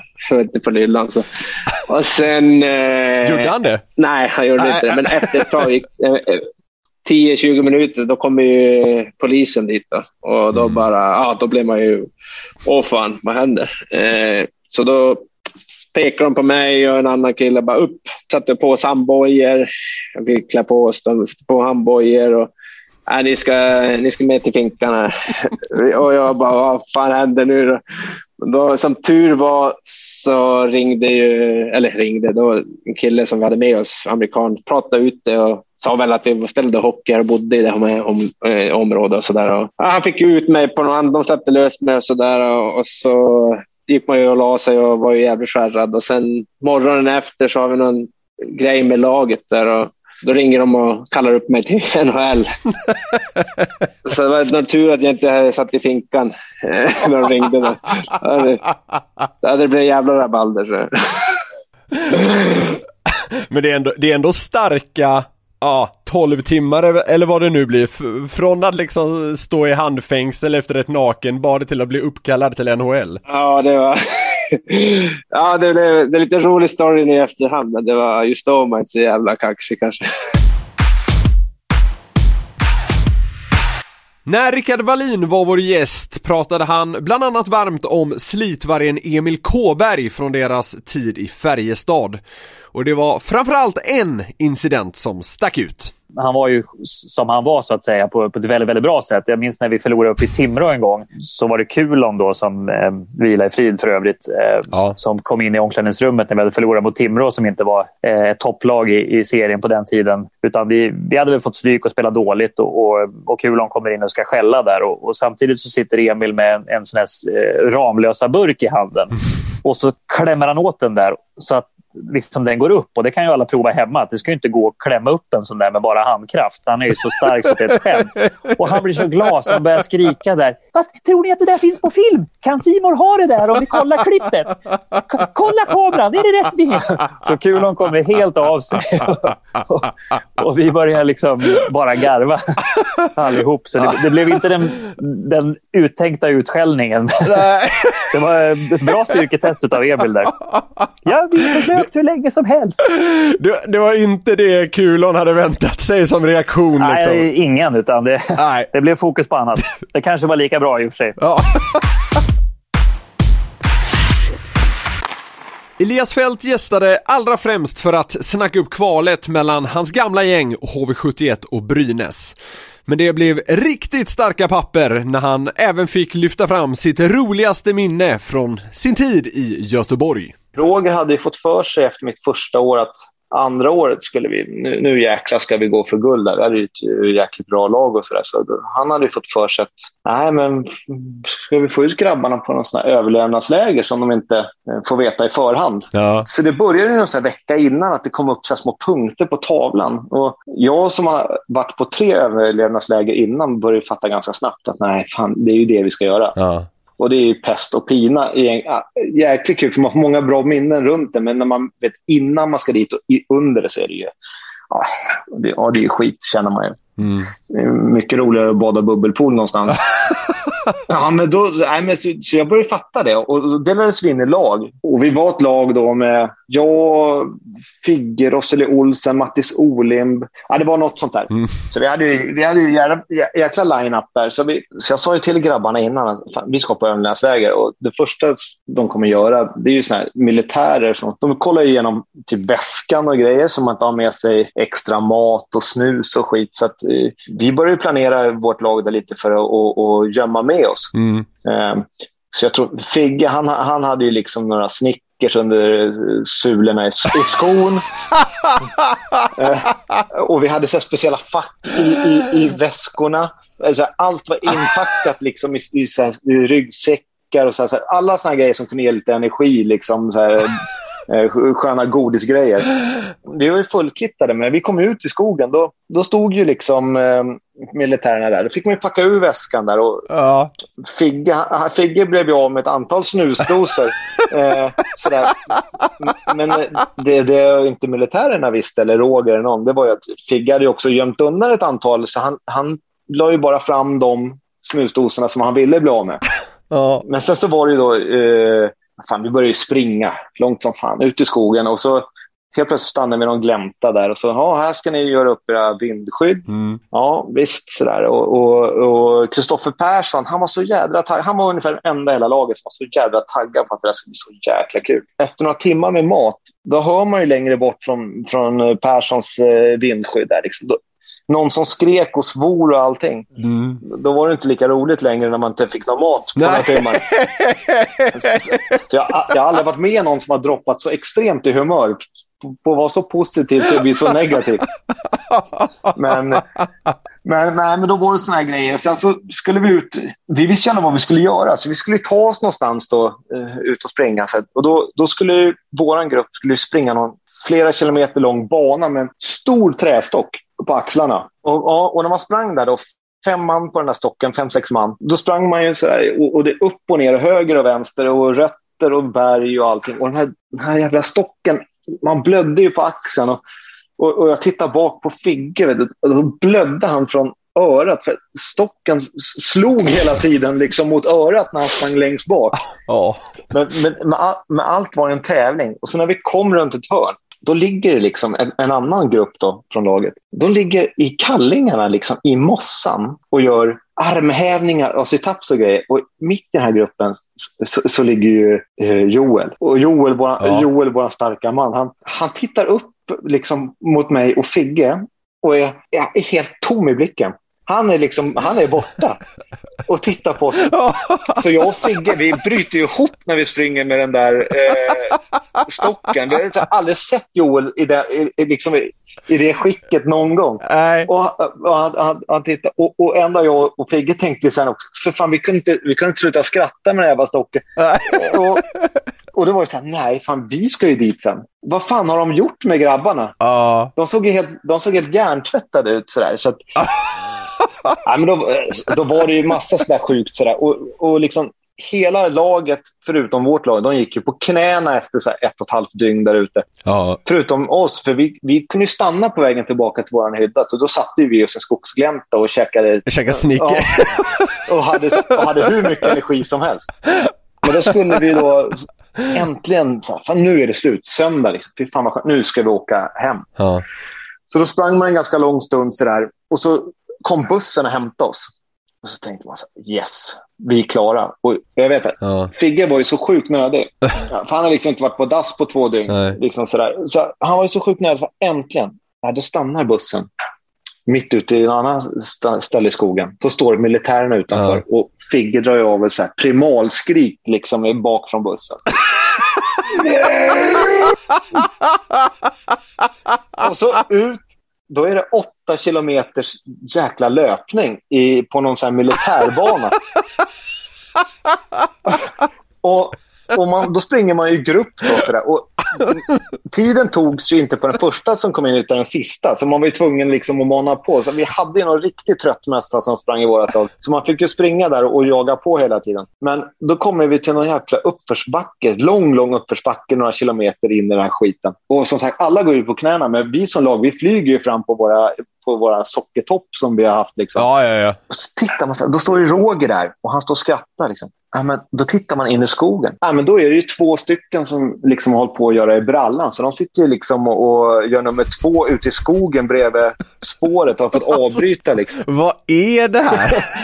Ja, vi sprang iväg så här. Men så att, vi som lag så vann vi den där skiten till slut liksom. Men det var en skön grej. Då tänkte man, nu är vi klara. Nu är vi klara med den här liksom teambondingen och allting. Gud vad skönt sådär. Men då tyckte Roger att det räckte ju inte riktigt. Så då skickade han iväg oss. Och tänkte vi på så här mysspa då på Stenungsund på deras hotell där ute. Jäkligt fint och så. Tänkte fan, nu får vi ha lite mysigt. Det här var ju x antal veckor efter överlevnadslägret. Och så står man ju där och tänker, men du vet, det blir windsurfing, det blir bubbelpool, det blir god mat och allting. Nej, då kommer det 2 såna här militärer igen och skriker på hela gruppen. De är tillbaka. Ge vakt! Och vet du, körde det här hela militärspråket. Då hade vi någon sån här kravla i sanden med vattendunkar över huvudet. ut i någon gyttjebana och det var totalt kaos igen liksom. Och de här jävla militärerna som skrek på oss. Så att, det var ju mindre mysigt en gången också. Och så var det så här. Och sen tyckte Roger att fan, han är jävligt bussig liksom. Så här, för när de gjort det här grabbarna, då fick man vara kvar sen. Och köra spa och åka jetski och så här. Fan, det var ju ingen som ville det liksom. Man har legat och kravlat i skit i flera timmar. Det var helt slut. Så att, men när Roger tycker att han var bussig, då hade ju alla fått nog för flera timmar sedan. Så då drog vi hem istället. Ja. Men det blev bra. Det blev SM-guld till slut. Så. Efter en tung jävla försäsong så ledde det till något bra i slutändan i alla fall. Ja, och vi hade ju jävligt många skratt fram till SM-guldet när man tänkte tillbaka på den där jävla sommaren som vi hade. Så det gjorde nog sitt, tror jag. Sådär, men det var sjukt. Så att, men jag tror flera månader efter, jag fick bodde över mig och mig och Sabina i Göteborg. Då gick jag ju gångväg, det var hiss och skit, men om man gick trappuppgången.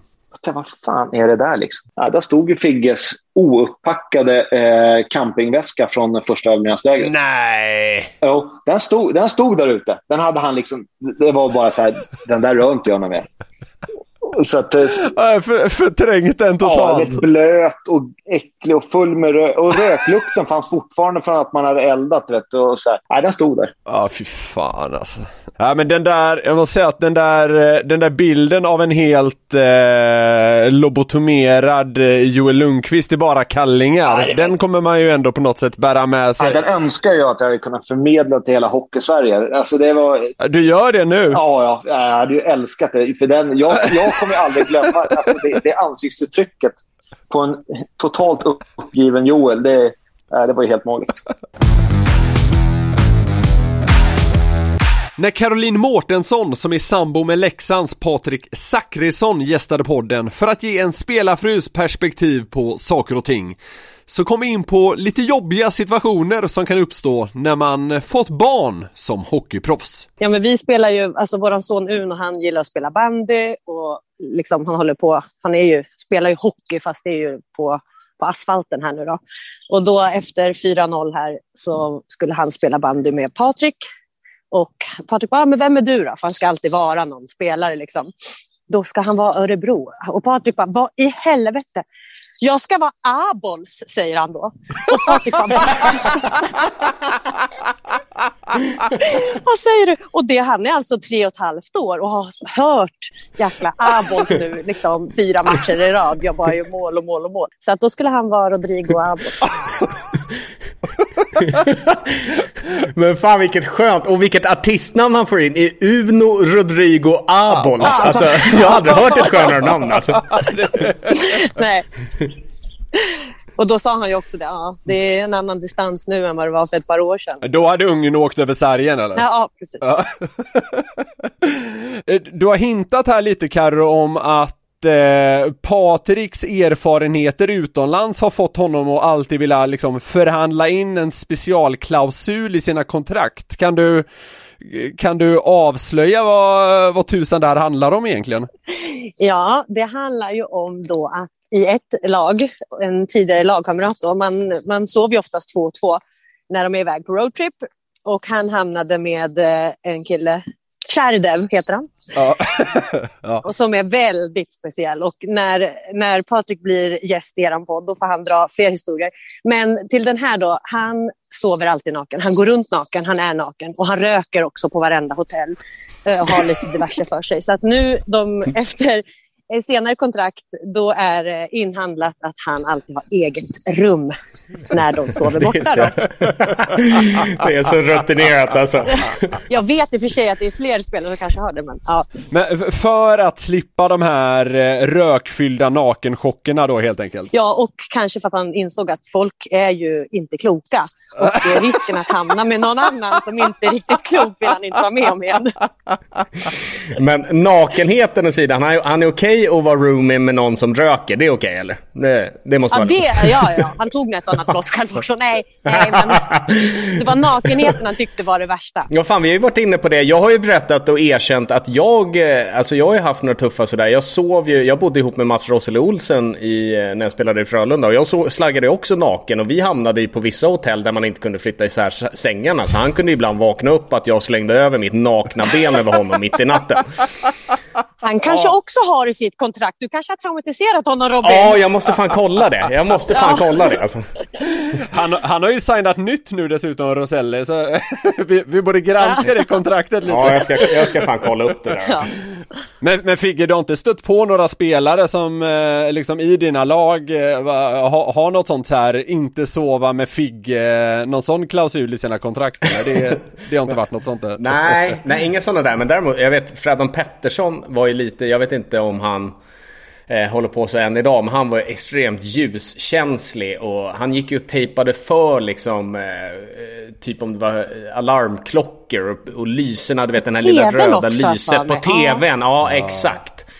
Men nej, så många konstiga saker. Men jag gillade Sherdevs lilla nakenchock här. Jag känner att vi är två. Jag känner mig ett med Sherdev. Ja, Sherdev har gjort riktigt många sjuka grejer också. Han är ju han kan inte spela hockey längre. Men han hade tagit något privatjet till Prag typ för att gå ut och festa. Glömt att han hade tagit ett privatjet. Så det planet står kvar på flygplatsen och väntar. Men han ringer ändå ett nytt privatjet för att ta det tillbaka till träningen. Kommer ändå för sent till träningen. Kommer in på kontoret för kicken. Alltså. Det är så klassiker att glömma planet på något sätt. Det är ett jävla bra dygn alltså. Ja, herregud. När den tidigare slagskämpen Lee Goren gästade podden så var det smått omöjligt att inte komma in på den så omtalade fighten han gick mot Linköpings Andreas Pihl 2009. You know what? Early, and I remember the whole thing. In the third period, we were down, I believe, 2-1. He hit me from behind, right in front of the referee. It was a dirty hit. And I got up and I looked at the ref and I was like, "You're not going to call that?" And he was like, "He hardly even touched you." And I'm like, you're full of shit if you think that. And I looked at him and I said, "You just got this guy beat up." Is kind of what I said to the referee, and I went skate up. And again, we went into overtime. And again, it was a close game, so it was like literally things were going on in my head, like beeps and buzzes, the wires were touching, all that shit. And I was mad. We got it, and it was a close game, so I didn't want to take a stupid penalty. I didn't want to do something dumb. This was filed in, what he did. And at some point, this fucker's going to get it. So it just happened. It was the same game. We were in overtime, and he kind of came around the net, and I kind of hit him, and he kind of pushed me, and I was backing off, and he just kept pushing me. And I was just standing there. And if you watch the video, I don't do anything. And then the referee blows his whistle and says, "Both of you guys are getting kicked out of the game." And I was like, fuck, if you're going to kick me out of the game, I'm going to earn it. Yeah. So I dropped my gloves and made him drop his gloves. Obviously whatever happened. Ja, nu väljer domare Andersson att plocka både Pihl och Goren. Och nu frågan om det kommer en fight. Ja, visst gör det. Båda släpper handskarna. Och Goren matar ett redan sargat ansikte hos Pihl. And then at the end of the fight, I grabbed him and I pulled him real close to me and I said, "You ever hit me from behind again, this will be nothing." and I let him go and got kicked out of the game, obviously. And the funny thing is he got a 2-game suspension and I got a 1-game suspension. Because again, in the video, it looks like he's coming after me and I'm like, I'm just sticking up for myself. So it was a good one. But I remember after that game, I was in the locker room and my hands hurt so much. I had him in a bucket of ice. I hit him so many times. God, his grandpa probably felt it. We probably did. But no, again, that was, once it's done, my first concern is, hey, after I calm down and everything, blood pressure comes down, I'm worried about, hey, is the kid okay? Is he all right? Yeah. And again, he was a big, tough guy too, so he was fine. I know you also had quite an intense game with Robin Jakobsson in Luleå in 2013, if you remember it. I think you tried to get him in the corridor outside the dressing room or something like that, right? Yeah, that son of a bitch. Yeah. I didn't even remember his name, but now that you bring it up, he went after Patrick Zacharyson. Zacharyson. Yeah, Zacharyson. Yeah. So, and Zach was my centerman, and he was a good player. So he went after him. So I got fired up, and I actually have a picture of me hitting him and him like bending over backwards on my phone. And I show people when we go to party, hey, this is what I used to do. But the thing was, so then I got kicked out of the game, which obviously I should have got kicked out of the game. I was sticking up for my teammate, and I went after the kid.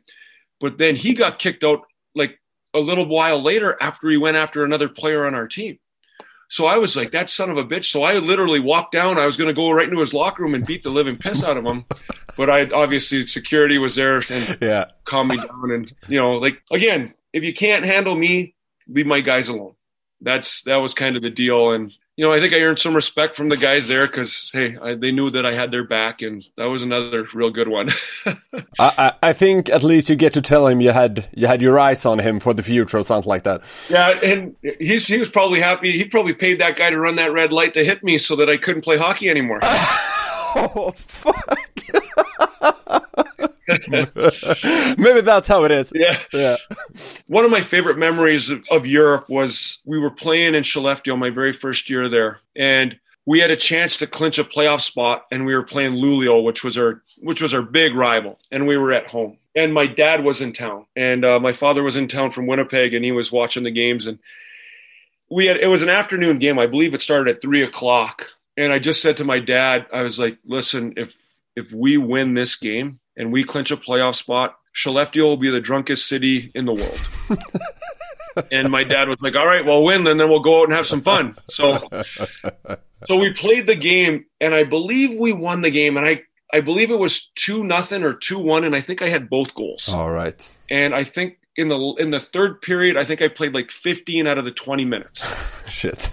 As a forward. And our coach in Skellefteå that year was great. And there was a big reason why I went to Färjestad too, was Per Johansson. Yeah. He was great. So he just played the shit out of me all the time, and it was fun. It was great. So we win, and I get done with the game. And again, like, all the reporters are asking, like, oh, your dad's here and this and that. And they're like, people are interviewing my dad, and it's like, just keep him out of this. And he's telling the newspaper that he was sending notes to me in between periods to do this and do that. And I was like, and they thought he was. The reporters are like, what, did he really send some notes down to you? And I was like, no.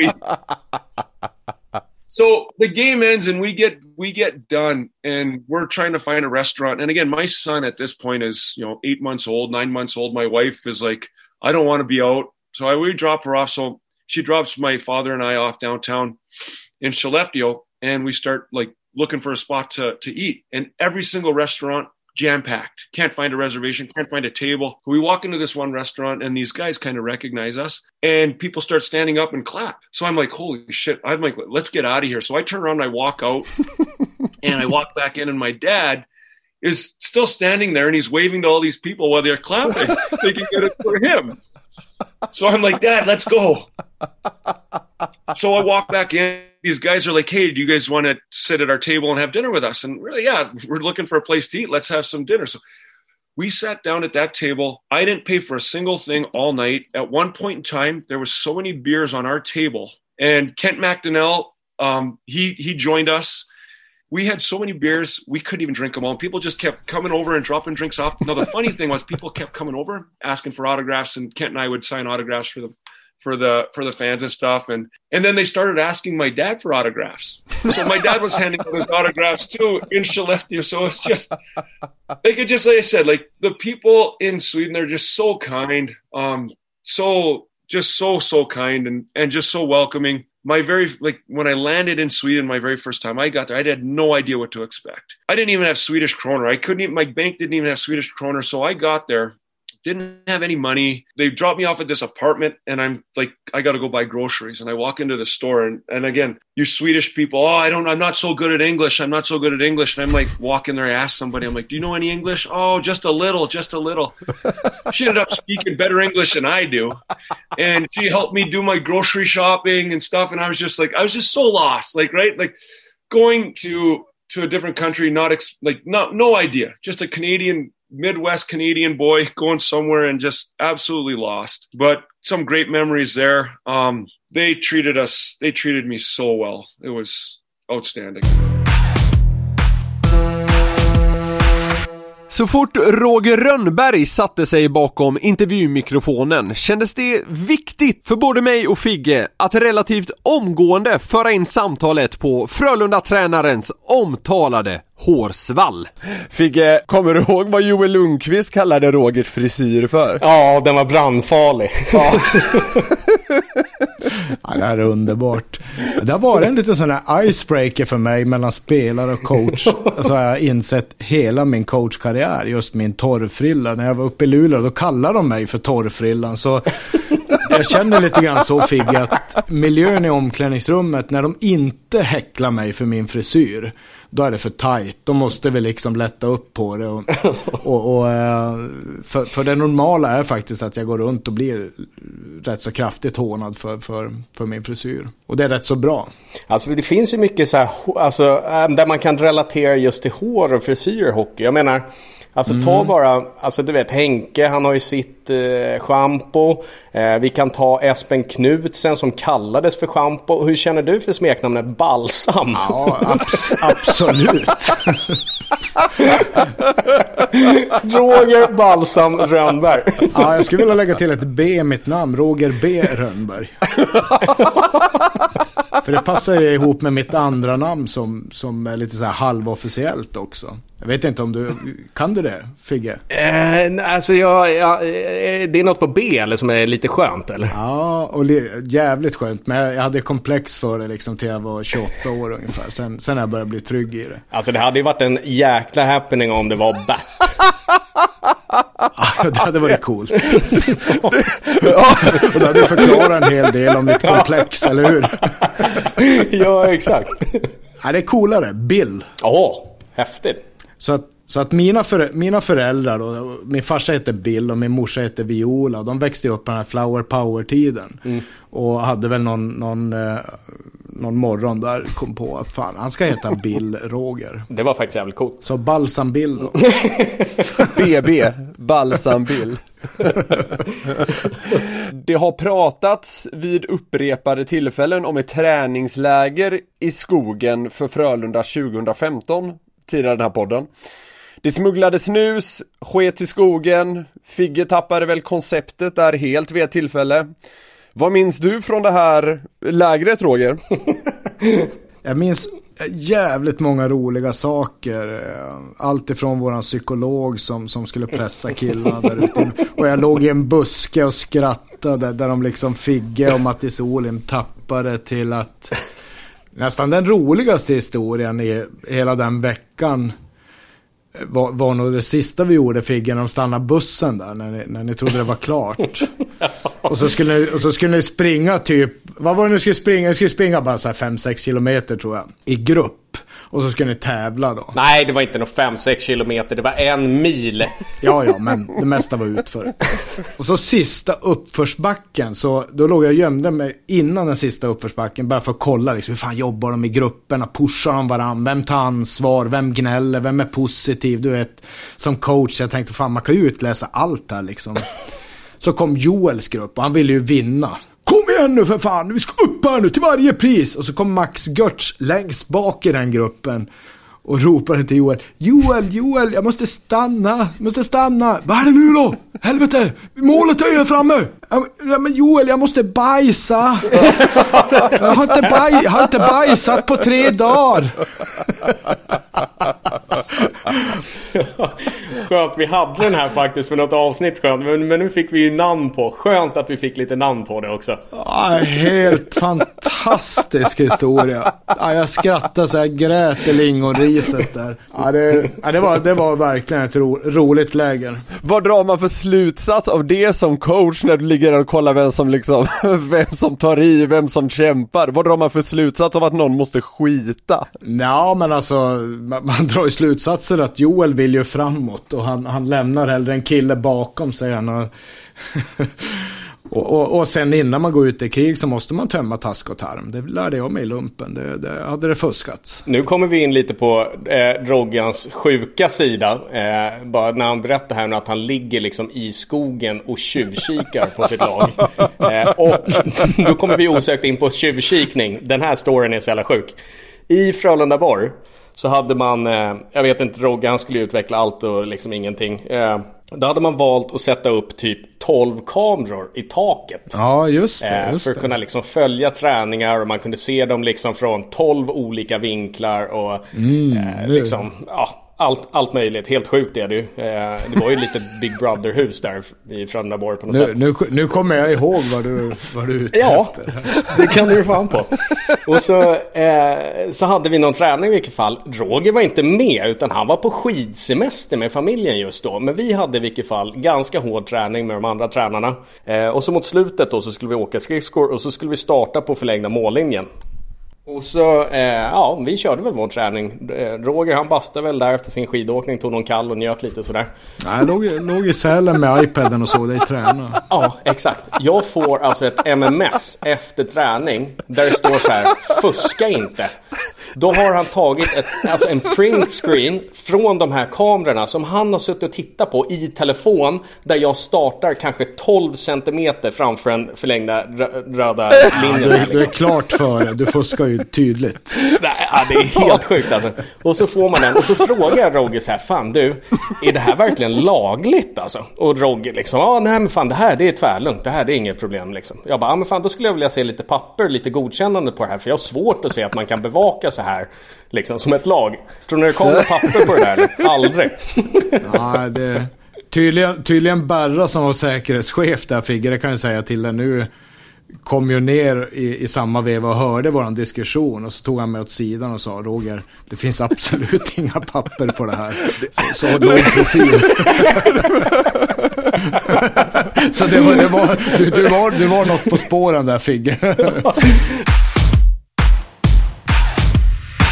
Johan Davidsson bjöd på mycket kul när han gästade vår podd. Men HV-legendaren blev minst sagt förvånad när han möttes med påståendet att han fyllde år extremt ofta under sin första säsong i Anaheim. Visst var det så att du fyllde år väldigt ofta på den här tiden?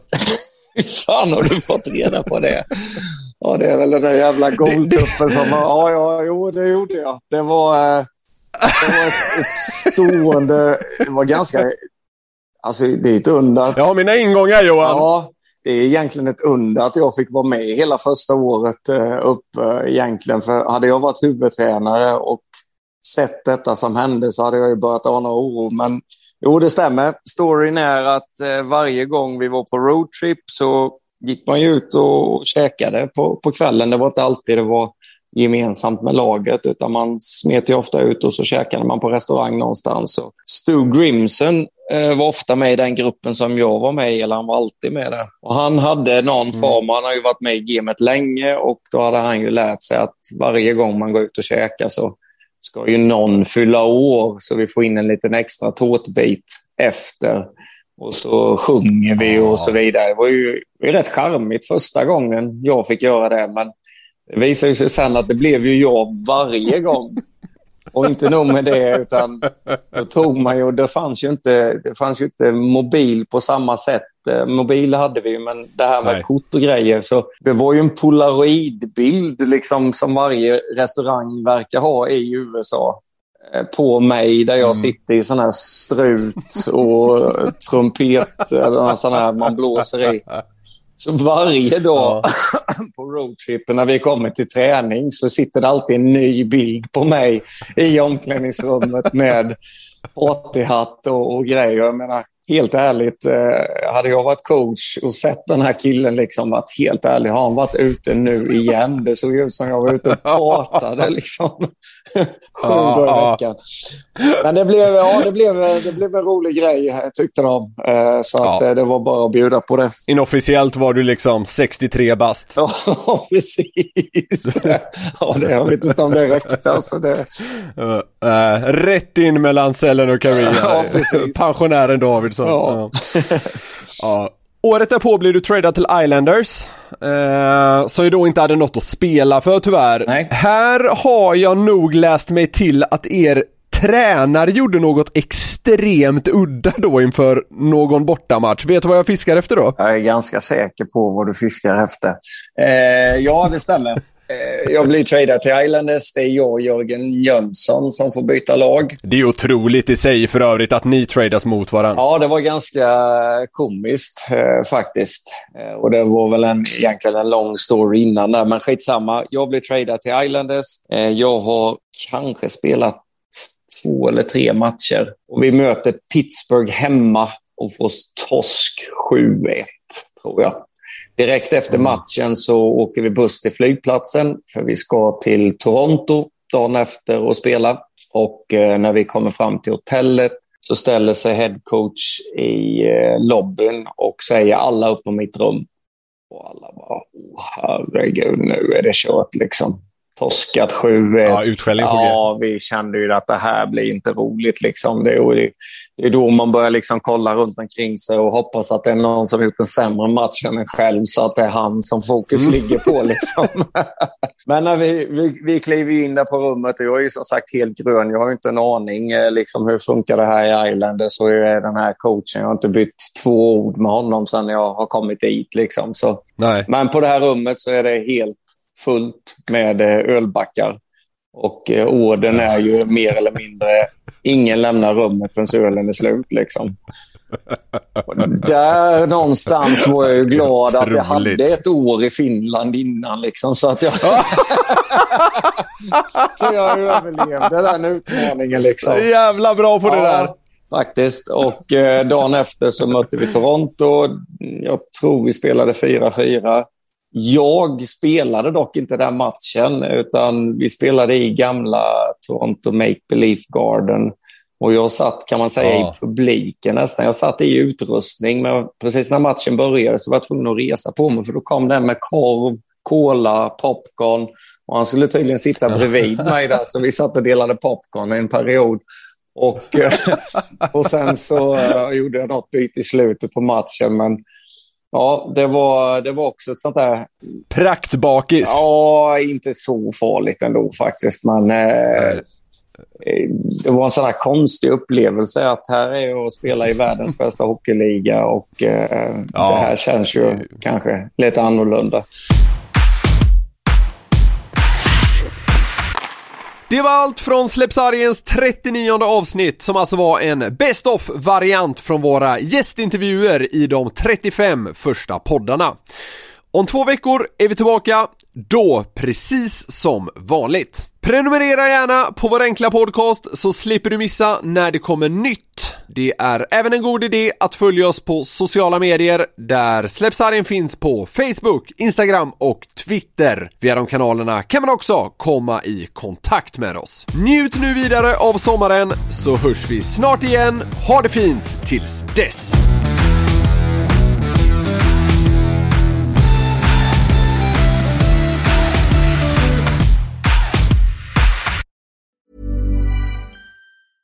Cool fact, a crocodile can't stick out its tongue. Also, you can get health insurance for a month or just under a year in some states. United Healthcare short-term insurance plans, underwritten by Golden Rule Insurance Company, offer flexible, budget-friendly coverage for you. Learn more at uh1.com. Hey, it's Paige DeSorbo from Giggly Squad. High quality fashion without the price tag. Say hello to Quince.